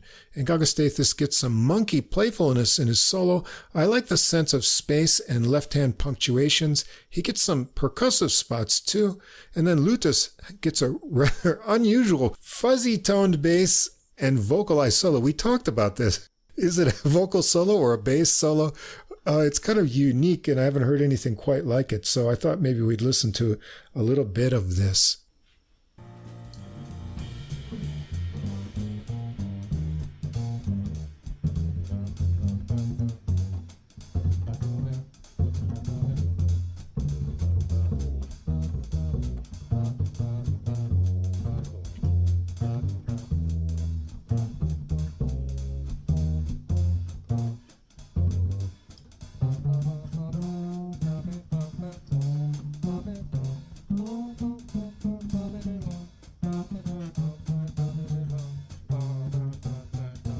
Yeah, it's kind of like scat and bass together there. It's kind of even odder in my headphones because I heard this on the house stereo. Right, yeah. I wasn't hearing it as clearly as I am now. Anyway, Papadopoulos bursts back in for another round of blues, trading off with Skamopoulos getting around on drums for himself. Sax and piano get alternating rounds with drums too, before a final run through the melody with some last piano chimes to end it up. Track 3 is Spirituality. Lutus gets to start this one out with solo bass, really ringing it out for the better part of a minute with some nice bends here. He gets a chugging rhythm implied for the others to jump in on with the tune. It's a minor hard bop melody sounding right out of the Blue Note 1960s, AABA structure with interesting 9-measure A sections and a 12-measure contrasting B section with fun accented horn lines. Tsakis is first to solo, really searing in tone, and great phrases through this one. Papadopoulos builds a nice trumpet solo on this one too, with exciting double-time phrases. Gagastathis makes this one percussive and playful. Let's take a little bit of a listen to his piano solo on this one.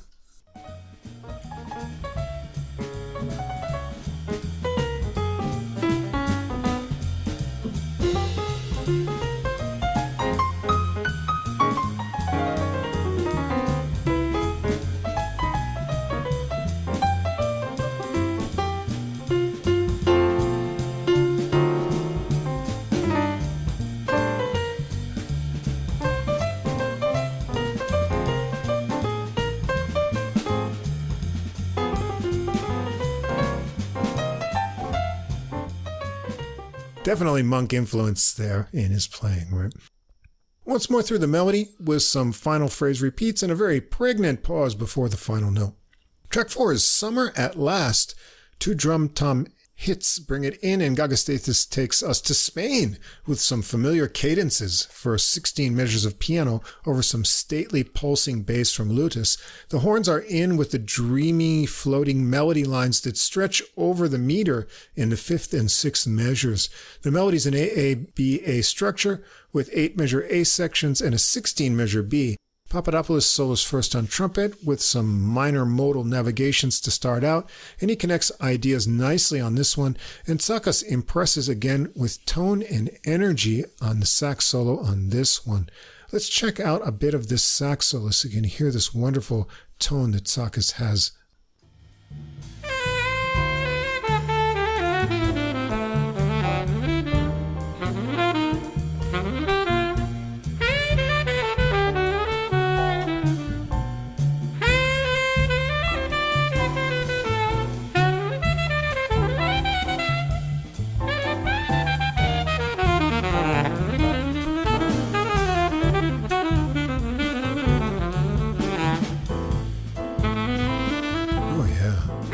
Really appealing tone there, like that. Gagastathis gets some animated lines and bluesiness in his solo in this one, and I like the way Skamopoulos mixes things up on the drums underneath. Ludus has a measured but hauntingly melodic bass solo, and they take another run through the melody to finish it up. Very atmospheric. Track 5 is called The Beauty Inside. This one has a solo intro from Gagastathis to get it started out, so let's take a listen to how this one gets going.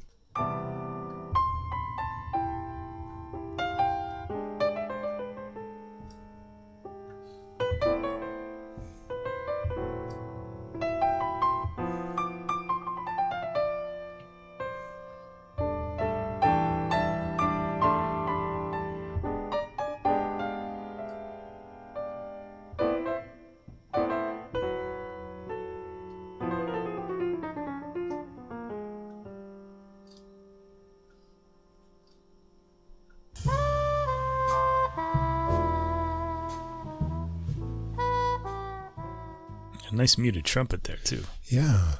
That's Papadopoulos on the cup muted trumpet. And Tsakas comes in weaving lines and then taking over for sections as well. It's an AABA structure. The 16-measure B section has surprising breaks into double time over walking bass, which feels like a medium swing at this tempo. Very nice trading of horn parts and harmonized lines on this tune. Tsakas builds passion in his solo here, and Papadopoulos takes over on the double time section of the melody, making good improvised melodic ideas. Gagastathis has an interesting solo on this one with soft-touched flowing lines into more ringing chord figures, and the horns are back for the B section of the melody and the final A section, and a gentle final piano ending. And the final tune, track 6, Moving On. Gagastathis starts this one out with 8 measures of solo bluesy piano. Everyone is in with the horns picking up that piano idea on the repeating riffy melody. It's an AABA structure, but be ready for the change up on the B section that has alternating staccato horn notes with drum accents and bluesy piano licks. The meter rug is pulled out from under you, but if you can keep counting with the same beat, it's 10 measures before the A section repeats. The solo section sticks on a repeated 8-measure progression that sounds different from the melody, twisting to minor from the 5th measure. Tsakas solos first, slinky and sassy, and Papadopoulos gets into speedy lines and some fun chained descending ideas and works it up to some false fingering fun and high cries. Gagastathis has a bouncy solo in the high register, working into more percussive chords, and then connecting back to another run through the melody. And that's it. It's a fresh-sounding recording of original compositions in the hard bop tradition. The overall mood is cheerful and fun. Gagastathis' tunes have good melodies with familiar structures, but interesting little twists to surprise you at certain places. The horn lines are well thought out and have nice interplay. Good solos all around. Tsakas really impressing with his alto tone and intensity. Gagastathis' solos are monkishly playful with a nice touch. Only 6 tunes here, but a reasonable length of 44 minutes, which lets the musicians open up and stretch out on the solos. On a recording debut, I would have liked to have also heard one of his favorite standards done in a unique way, and maybe an original by one of his other piano influences to round things out, but that's just my suggestion. Another Greek jazz musician to keep on our radar in the future. I think so, too. The album impressed me, actually, both in the tone of the musicians and in the recording itself, which is remarkably clear. We can hear every sound on it. The record throughout feels good. with bright swinging jazz and beautiful ballads as well. All of the soloing is done with a really clean tone. It all sounds very precise and is appealing for that. I just keep saying the word clear and clean here. That was the overall impression I got from this. The room that they're in sounds perfect. It's present on the instruments, but not so much that you lose the tone. And I found the bass solo in track 2 to be rather odd on the recording. That's the one that you sampled because of the scatting. Right. It's a good solo. The bass is singing along. I don't know if they intended to catch him on that, but I think it was interesting, inevitable. Yeah, I'd call this a pleasant, comfortable record, and it hit the spot. It was really good. Yeah, let's hear some more. Don't make us wait too long for the let's next hear some release. More. Yeah, we need more tracks on this. No, it's cool. It's a reasonable length at 44 minutes. I think no problem. All right, that was our first debut, and the next recording is a return, and that's the title, actually, The Return, from drummer Joel Haynes. This is on Cellar Live. It came out on September 8th. Joel Haynes is a Toronto-based drummer who's been playing the drums since age 7. He received a National Jazz Award in 2003 and was invited to perform with Oscar Peterson and Dave Young for the Toronto Tsunami Relief Benefit, January 2005. His previous releases, also on Cellar Live, The Time Is Now, 2005, and Transitions, 2008, and hence the 15-year wait until this new recording. So it is a return, and it's well worth the wait. Joel Haynes, the leader on drums. The great Seamus Blake, British-born Canadian tenor saxophonist, joins in on this recording. We've got Neil Swainson on bass and Tilden Webb on piano. We're going to start the recording out with a Haynes original, The Return, the title track. And it bursts right in with an 8-measure intro of repeated syncopated bass and left-hand piano figures as Haynes works the rhythm with cymbal and tight snare figures. Blake comes in with the melody phrase that gets some rhythm stops and an answer from that bass and piano line.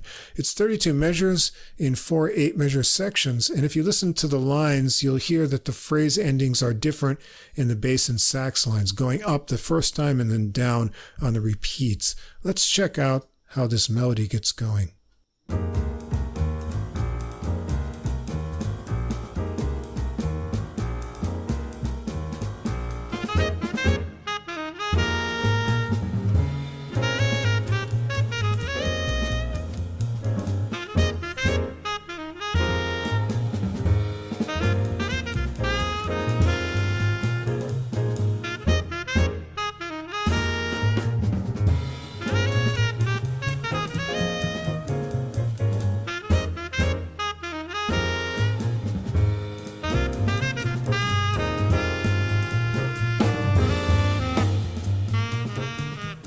As you hear, Blake continues on soloing, intense and fluid.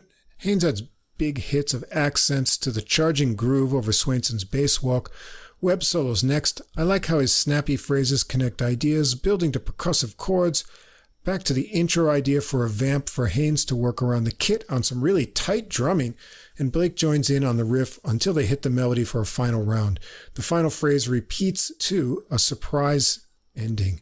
A rhythmically intense and exciting tune to start things out. Track 2 is also a Haynes original, Peregrination. This one starts with an 8-measure intro too, ringing piano chords and fills over bass intervals and Haynes' drum decorations. Blake comes in with the melody phrases over the 32-measure melody that has some different chord changes in each section, nice fills and tom tastes from Haynes on the way, and Blake continues on soloing again on this one. The groove kind of inspires a nice airiness and space between phrases, and Blake works in bursts of energetic ideas with some searing double-time phrases. Webb follows on piano, working phrases in the groove into more reaching ideas. It settles back into the intro idea with tasty drum fills and into another round of the melody. And Blake blows for the first 24 measures and then drops out for a vamp around the final section, where Haynes gets to work around the kit with more tight ideas, and then Blake joins back in to build it up to the end. Track 3, also a Haynes original, There and Back, a solo piano intro of blocky syncopated chords. Bass and drums kick in for another go around the pattern, then it changes up to the main melody that begins with alternating chords in the piano and bass. Blake adds sax on the way, and it switches off to walking bass for Webb to take over on piano. It resets to the chord idea, and this time Blake continues through with the sax. I'm not really sure of the structure here, but the first time is 34 measures and then 36 measures. Blake continues on for a solo with hard-swinging phrases and intense tone, speedy figures, and high cries along the way. Webb is next with a solo that has exciting rhythms and nice melodic ideas. This was a real solo highlight for me, so I'd like to share it with you here.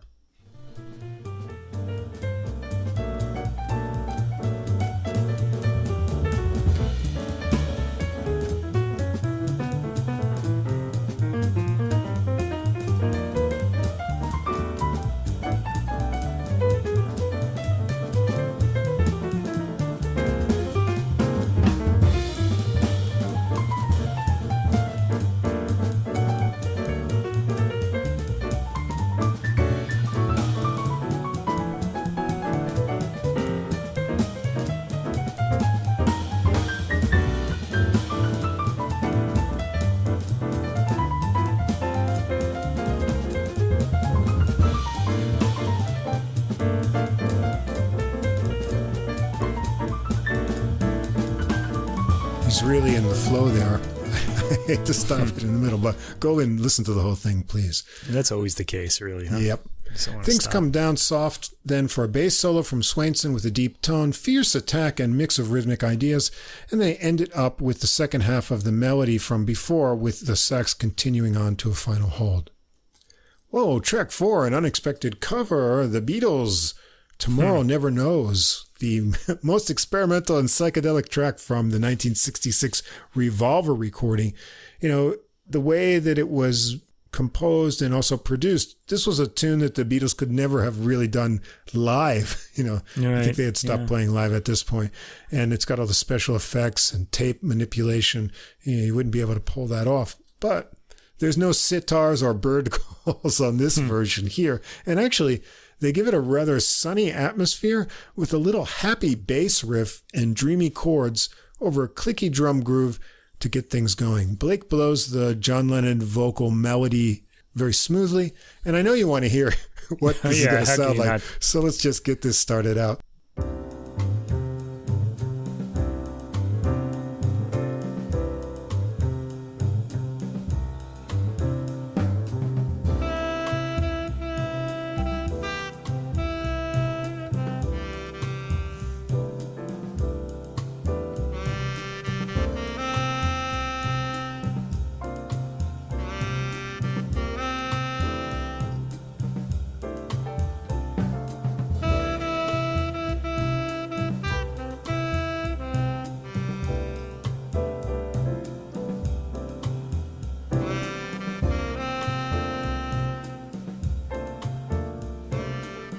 Yeah, kind of dreamy sounding there.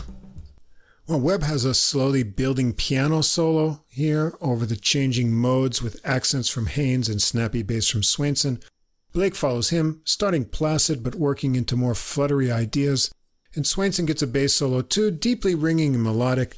Then Blake's back with some melody and mixed in improvisations. The opening bass riff returns for some vamping with sax to a fade out. And I think this one is a suitable fade out. Don't you think, Mike? Yeah, I thought this was... Yeah, it's not like soloing is going on. Mike always gets... I get upset when there's a fade. At the fade outs, but it is originally a pop song after all. All right, the next track, 5, comes from the pen of the pianist Tilden Webb. Here it's Secret Garden. Webb gets it started out with a solo piano opening of rhythmic chords for 4 measures. It's in 6/8 meter, and the bass and drums join in for a repeat with delicate cymbals dancing. Blake comes in with a legato melody that has an uplifting quality to it. It seems to be 31 measures, with the first 11 measure melodic idea repeating into different sections. There are some nice swaying bass figures at the end of the melody, and Blake continues on for a solo, working aggressively and into the high register a lot. He gets a lot of things going on in this one. Webb follows with a solo, including a lot of nicely ringing high register lines. Swainson gets a melodic bass solo that reaches up high, and they work through the melody again with some final flurries at the end from Blake. Track 6 is another Haynes original, Allure. A really swinging minor hard bop tune here. Blake has the solo sax pickup riff to get it started. It's 32 measure AABA construction with a clean break at the end of the A section for that sax riff again. The B section is neat with syncopated hits from the others while Haynes takes over on the drums, and Blake solos first with some tasty licks exploring the major twisting harmonies on the B section. Webb is next with well-developed piano solo that includes some fun bluesy chords. It comes down quietly for a bass solo from Swainson, who makes it appealing both rhythmically and melodically. And Blake is back for some trading fours with Haynes, so let's check that out at about 5.5 minutes so you can hear some of his tight drum work on this track.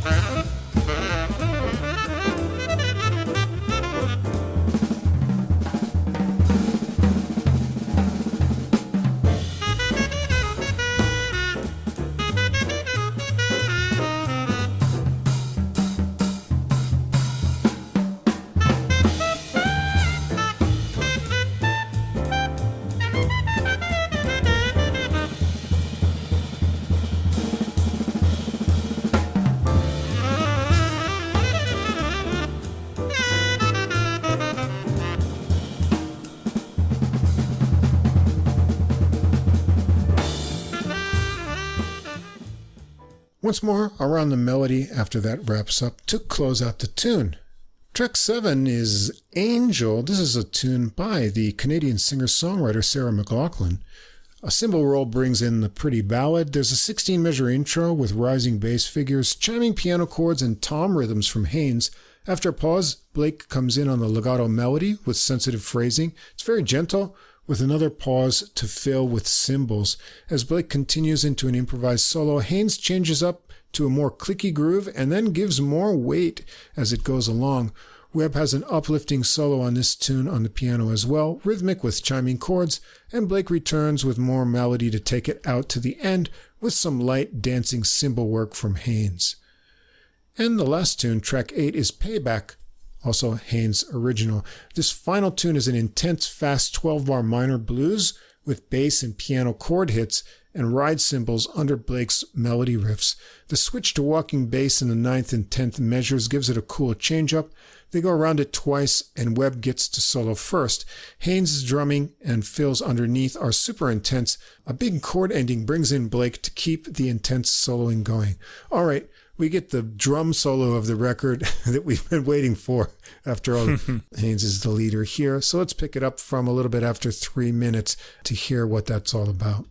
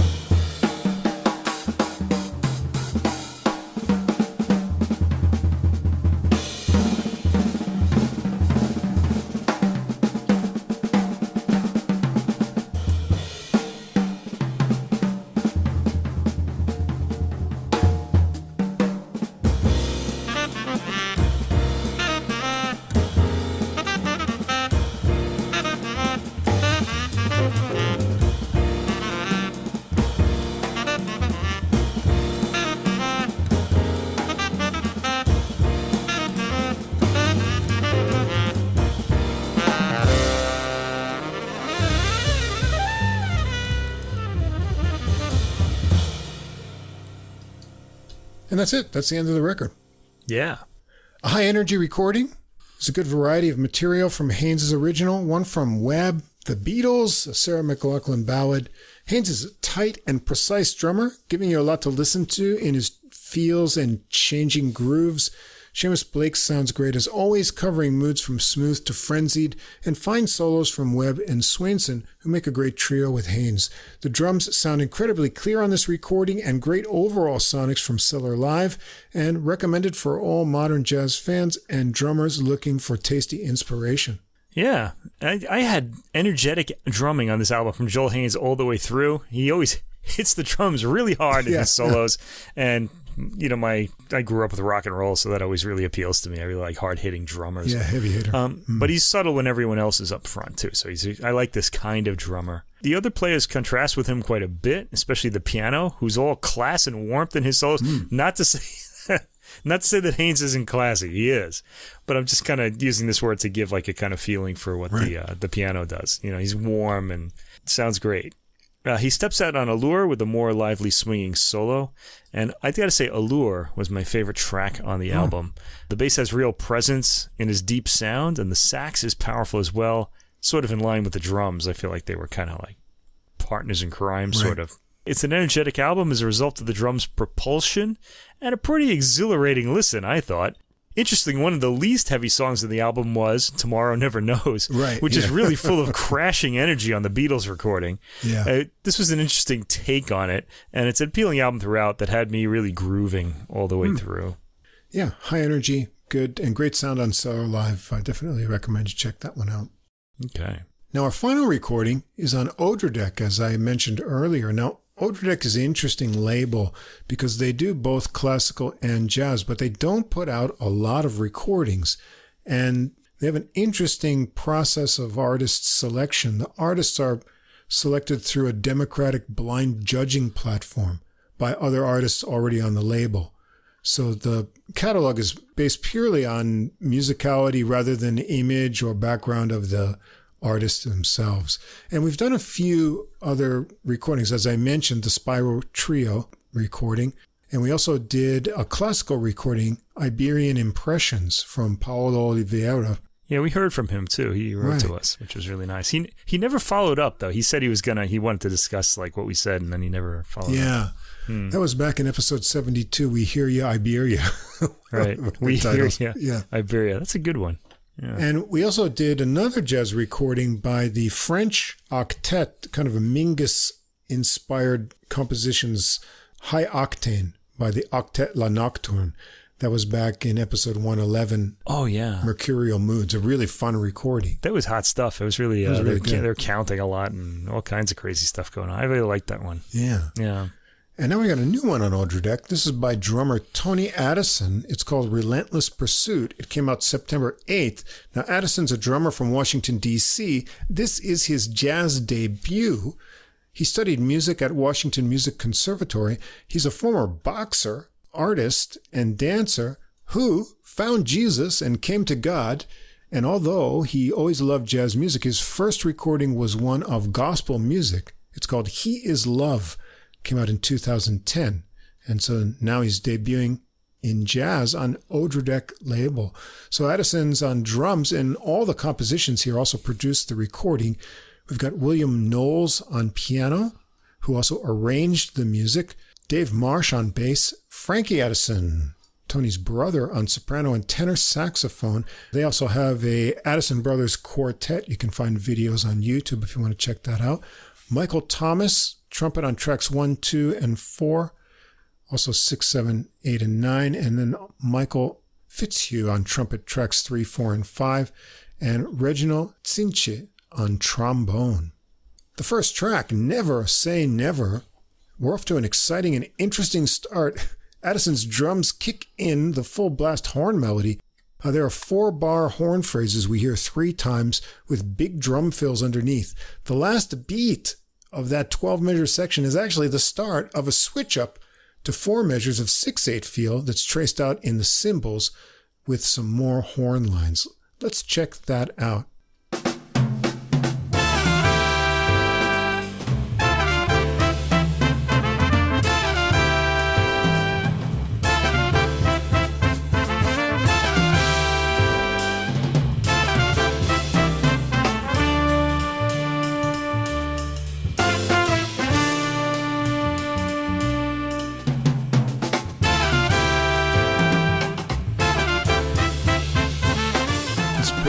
Full power start right there.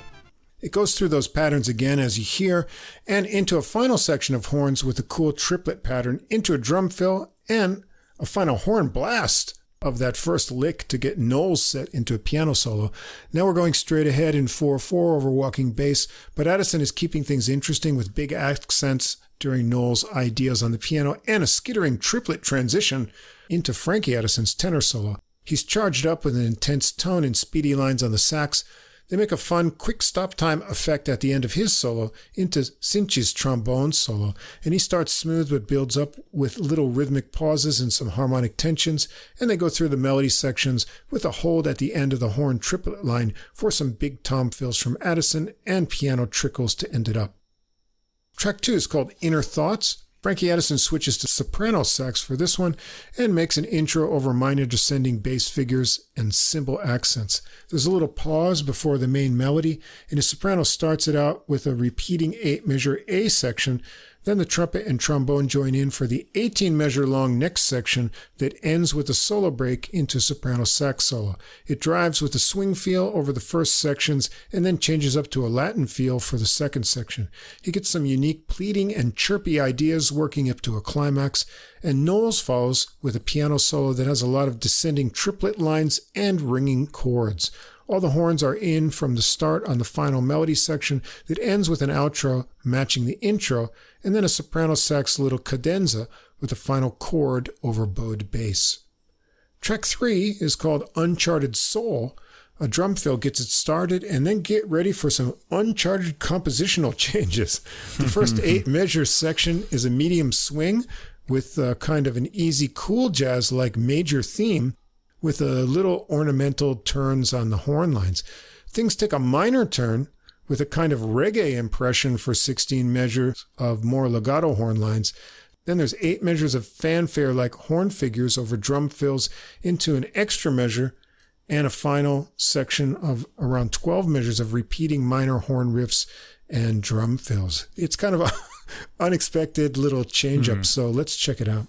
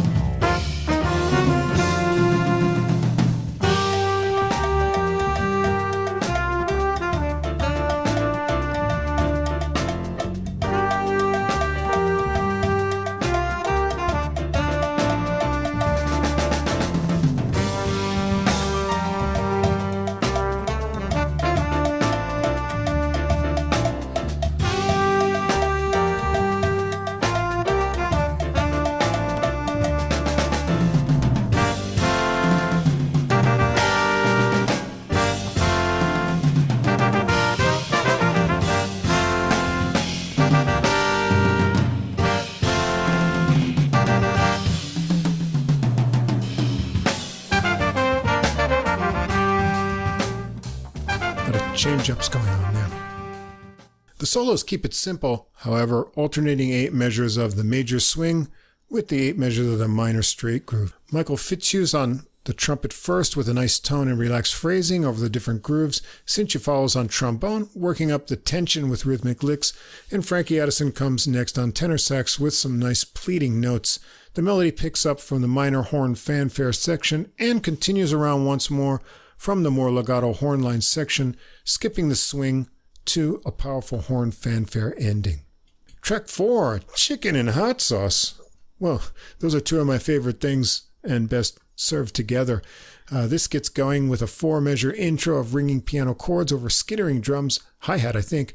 Then there are alternating happy horn line sections and a New Orleans-style drum beat, 4 measures each for a couple rounds, and some bendy bass glisses underneath. A longer 16-measure horn section brings it back to the intro idea, and more new horn and drum section alternations, leading to a bass solo from Marsh over that New Orleans beat. Michael Thomas gets a cup-muted trumpet solo with an exciting old-time feel, and Frankie Addison follows on tenor sax, getting some stop time to wind him up before the end. Cinchi gets a fun trombone solo next, into some more horn lines, and then a drum solo from Addison, and some final horn interaction to end it all up. Track 5 is the title track, Relentless Pursuit. This one starts out with a drum solo, Addison mixing it up around the kit. He foreshadows the rapid-fire repeating horn licks that are going to come in with tom figures. Those work into 4-measure sections of alternating swing and Latin beat with the horn lines and minor spy-theme piano chords. This is another one you've got to just hear to see how things get going.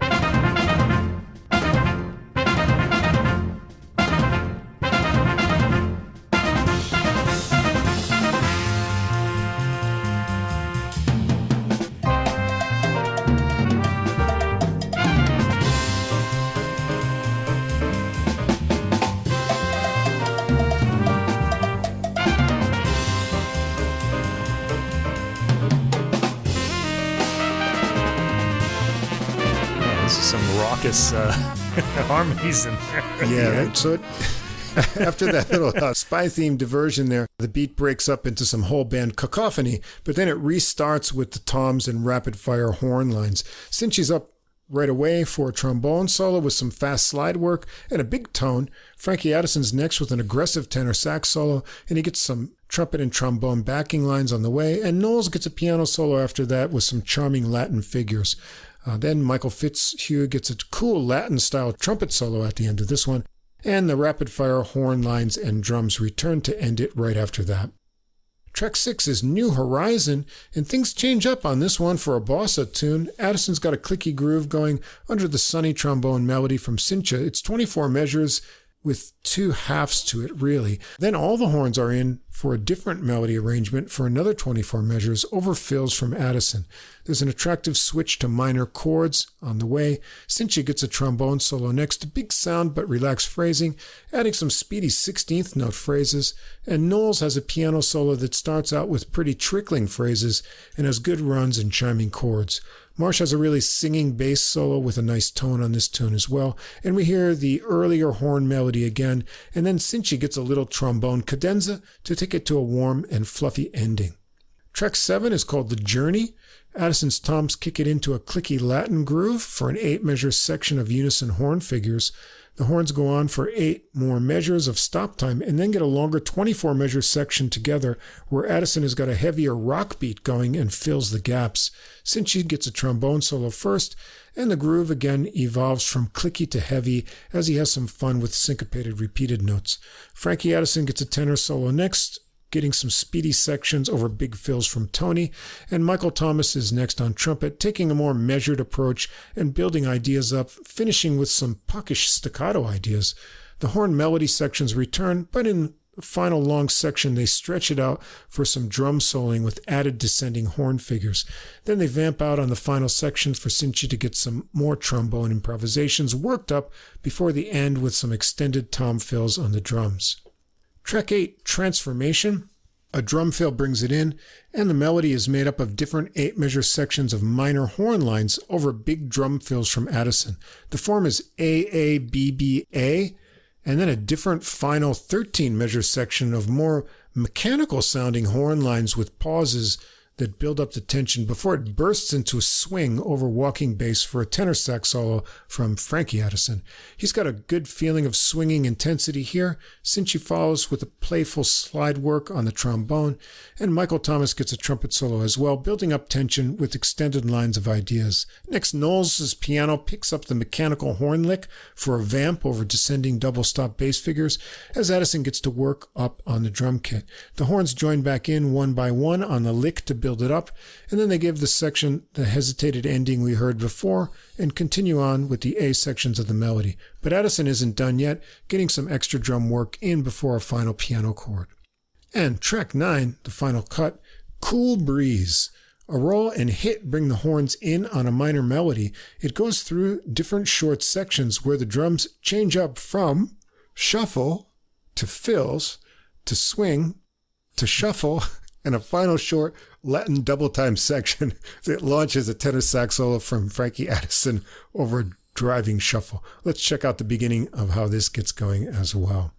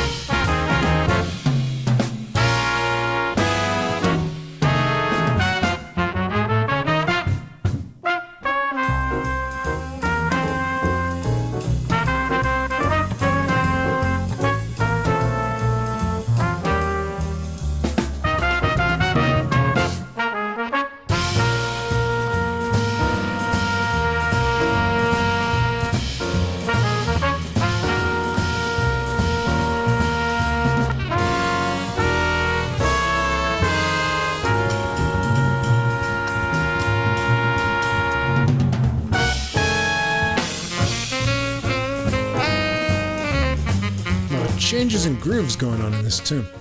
That little Latin shift comes back at the end of each solo, and we hear from Cinci on trombone, Michael Thomas on trumpet, Knowles on piano, and Marsh on bass.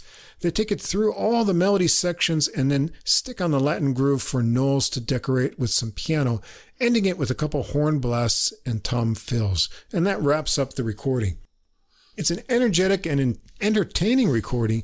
Addison's original compositions are very unorthodox in composition structure, so you're never quite sure what's coming next, but there's a charming sense of immediacy and raw energy throughout the recording. Addison's got lots of different feels and grooves going. There's swing, rocky feels, Latin, New Orleans shuffle, and sometimes you get all several different grooves in one tune.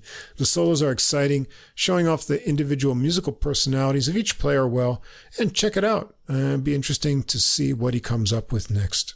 Okay, so this is a drummer-led band, and for a change, it's the drummer who stands out, because usually drummers kind of lay back and give the other guys the chance to shine. A lot of great musicians often come from bands that are led by drummers just because they get the spotlight all the time, really, I think. Addison does that, too. I mean, he lays back and gives the other guys a chance to shine, too. But he's also like constantly drawing your ear with all sorts of tricky rhythmic patterns, like you said in the last track, the rhythm changes and changes between sections. It really keeps you listening to him and just listening to these compositions. This is especially the case. You had mentioned Cool Breeze, but I pulled out Chicken and Hot Sauce. Yeah. The title, as well as the whole tune, stood out for me, where he gets a lot of time to solo, and he's got fills between the tracks, like harmonic spaces. He'll just peek in whenever there's a space. The trombone player also stood out for me because he has this great sense of humor. Like when he played his solos, there's a bit of comedy in there. Yeah. Mm-hmm. Yeah. I was happy every time I heard him in the spotlight. Check out the journey where he makes a meal of repeated notes, sometimes obsessively repeating them and playing with the rhythm when he does that. I can't, maybe in Chicken and Hot Sauce also. The rhythm is mostly swinging in this, even though there are a lot of changes. So it's really enjoyable for that. There's nothing not to like here. And I think the drumming especially made it stand out. Yeah, listen for that trombone comedy too. I think he has some really interesting phrasing. He's always trying to... He's like one of those guys. He's presented with something, he has to kind of do something funny about it. You know, he had a lot of cool repeated rhythmic ideas, and then he likes to lay on tension building pitches. Right. He's climbing a scale, but he's doing it slowly, so you're going to experience building tension, the tension before the release. That was kind of fun. Yeah, that's a real classical thing to do too. So. Yeah, so exciting recording with unique tunes and structures. If you try to listen and figure out, you'll find some unique stuff going on there. And I enjoyed trying to figure out exactly what was putting together all those different parts in those tunes that he wrote. Well, there you go. That wraps it up for episode 132. And as we said, next week we've got that special guest episode, the Standards Summit with the same difference, Two Jazz Fans, One Jazz Standard. So don't miss that. I'll put up a playlist for that too. You can catch the recordings. There's just 3. There's the Revol recording and 2 Jazz Standards recordings if you want to check them out before you hear us talk about them with Johnny and AJ. Yeah, we didn't come up with a title for today's episode while we talked, did we? Not quite yet, no. All right, we'll think of something. So as always, thanks to Fast Signs of Staten Island for our glowing neon logo. And next we can get those 3 recordings. And after that, well, we've both got a lot of recordings to pick from because there's a lot of fall releases in classical and jazz. So we have some idea probably, but we got enough things to hold us through for probably a good month or so. Yeah, but classical's going crazy with the double albums though, so I don't know what we're going to do about that. We'll have to space them out. Yeah, one per episode. I would do an all double album episode if we had like free time. That'd be fun. Anyway, you can check out those playlists to find out what's coming up. You'll find them on Deezer, also a link from our Facebook page. So do come over and check that out. And be sure to check out next week's episode because that's going to be a lot of fun. And so as always, until next time, thanks for listening. And we'll see you again for episode 133 next week. Same difference. 2 Jazz Fans, 1 Jazz Standard. A review of a single jazz standard through music, history, and stories. And this is AJ. And this is Johnny. If you are a jazz fan and you like jazz standards, bebop, show tunes, ballads, you name it. Yeah, we've got them here. We drop a new show on you every other week, and we take a standard and we listen to a few different versions of it. Same difference. Come join the fun. Looking forward to seeing you.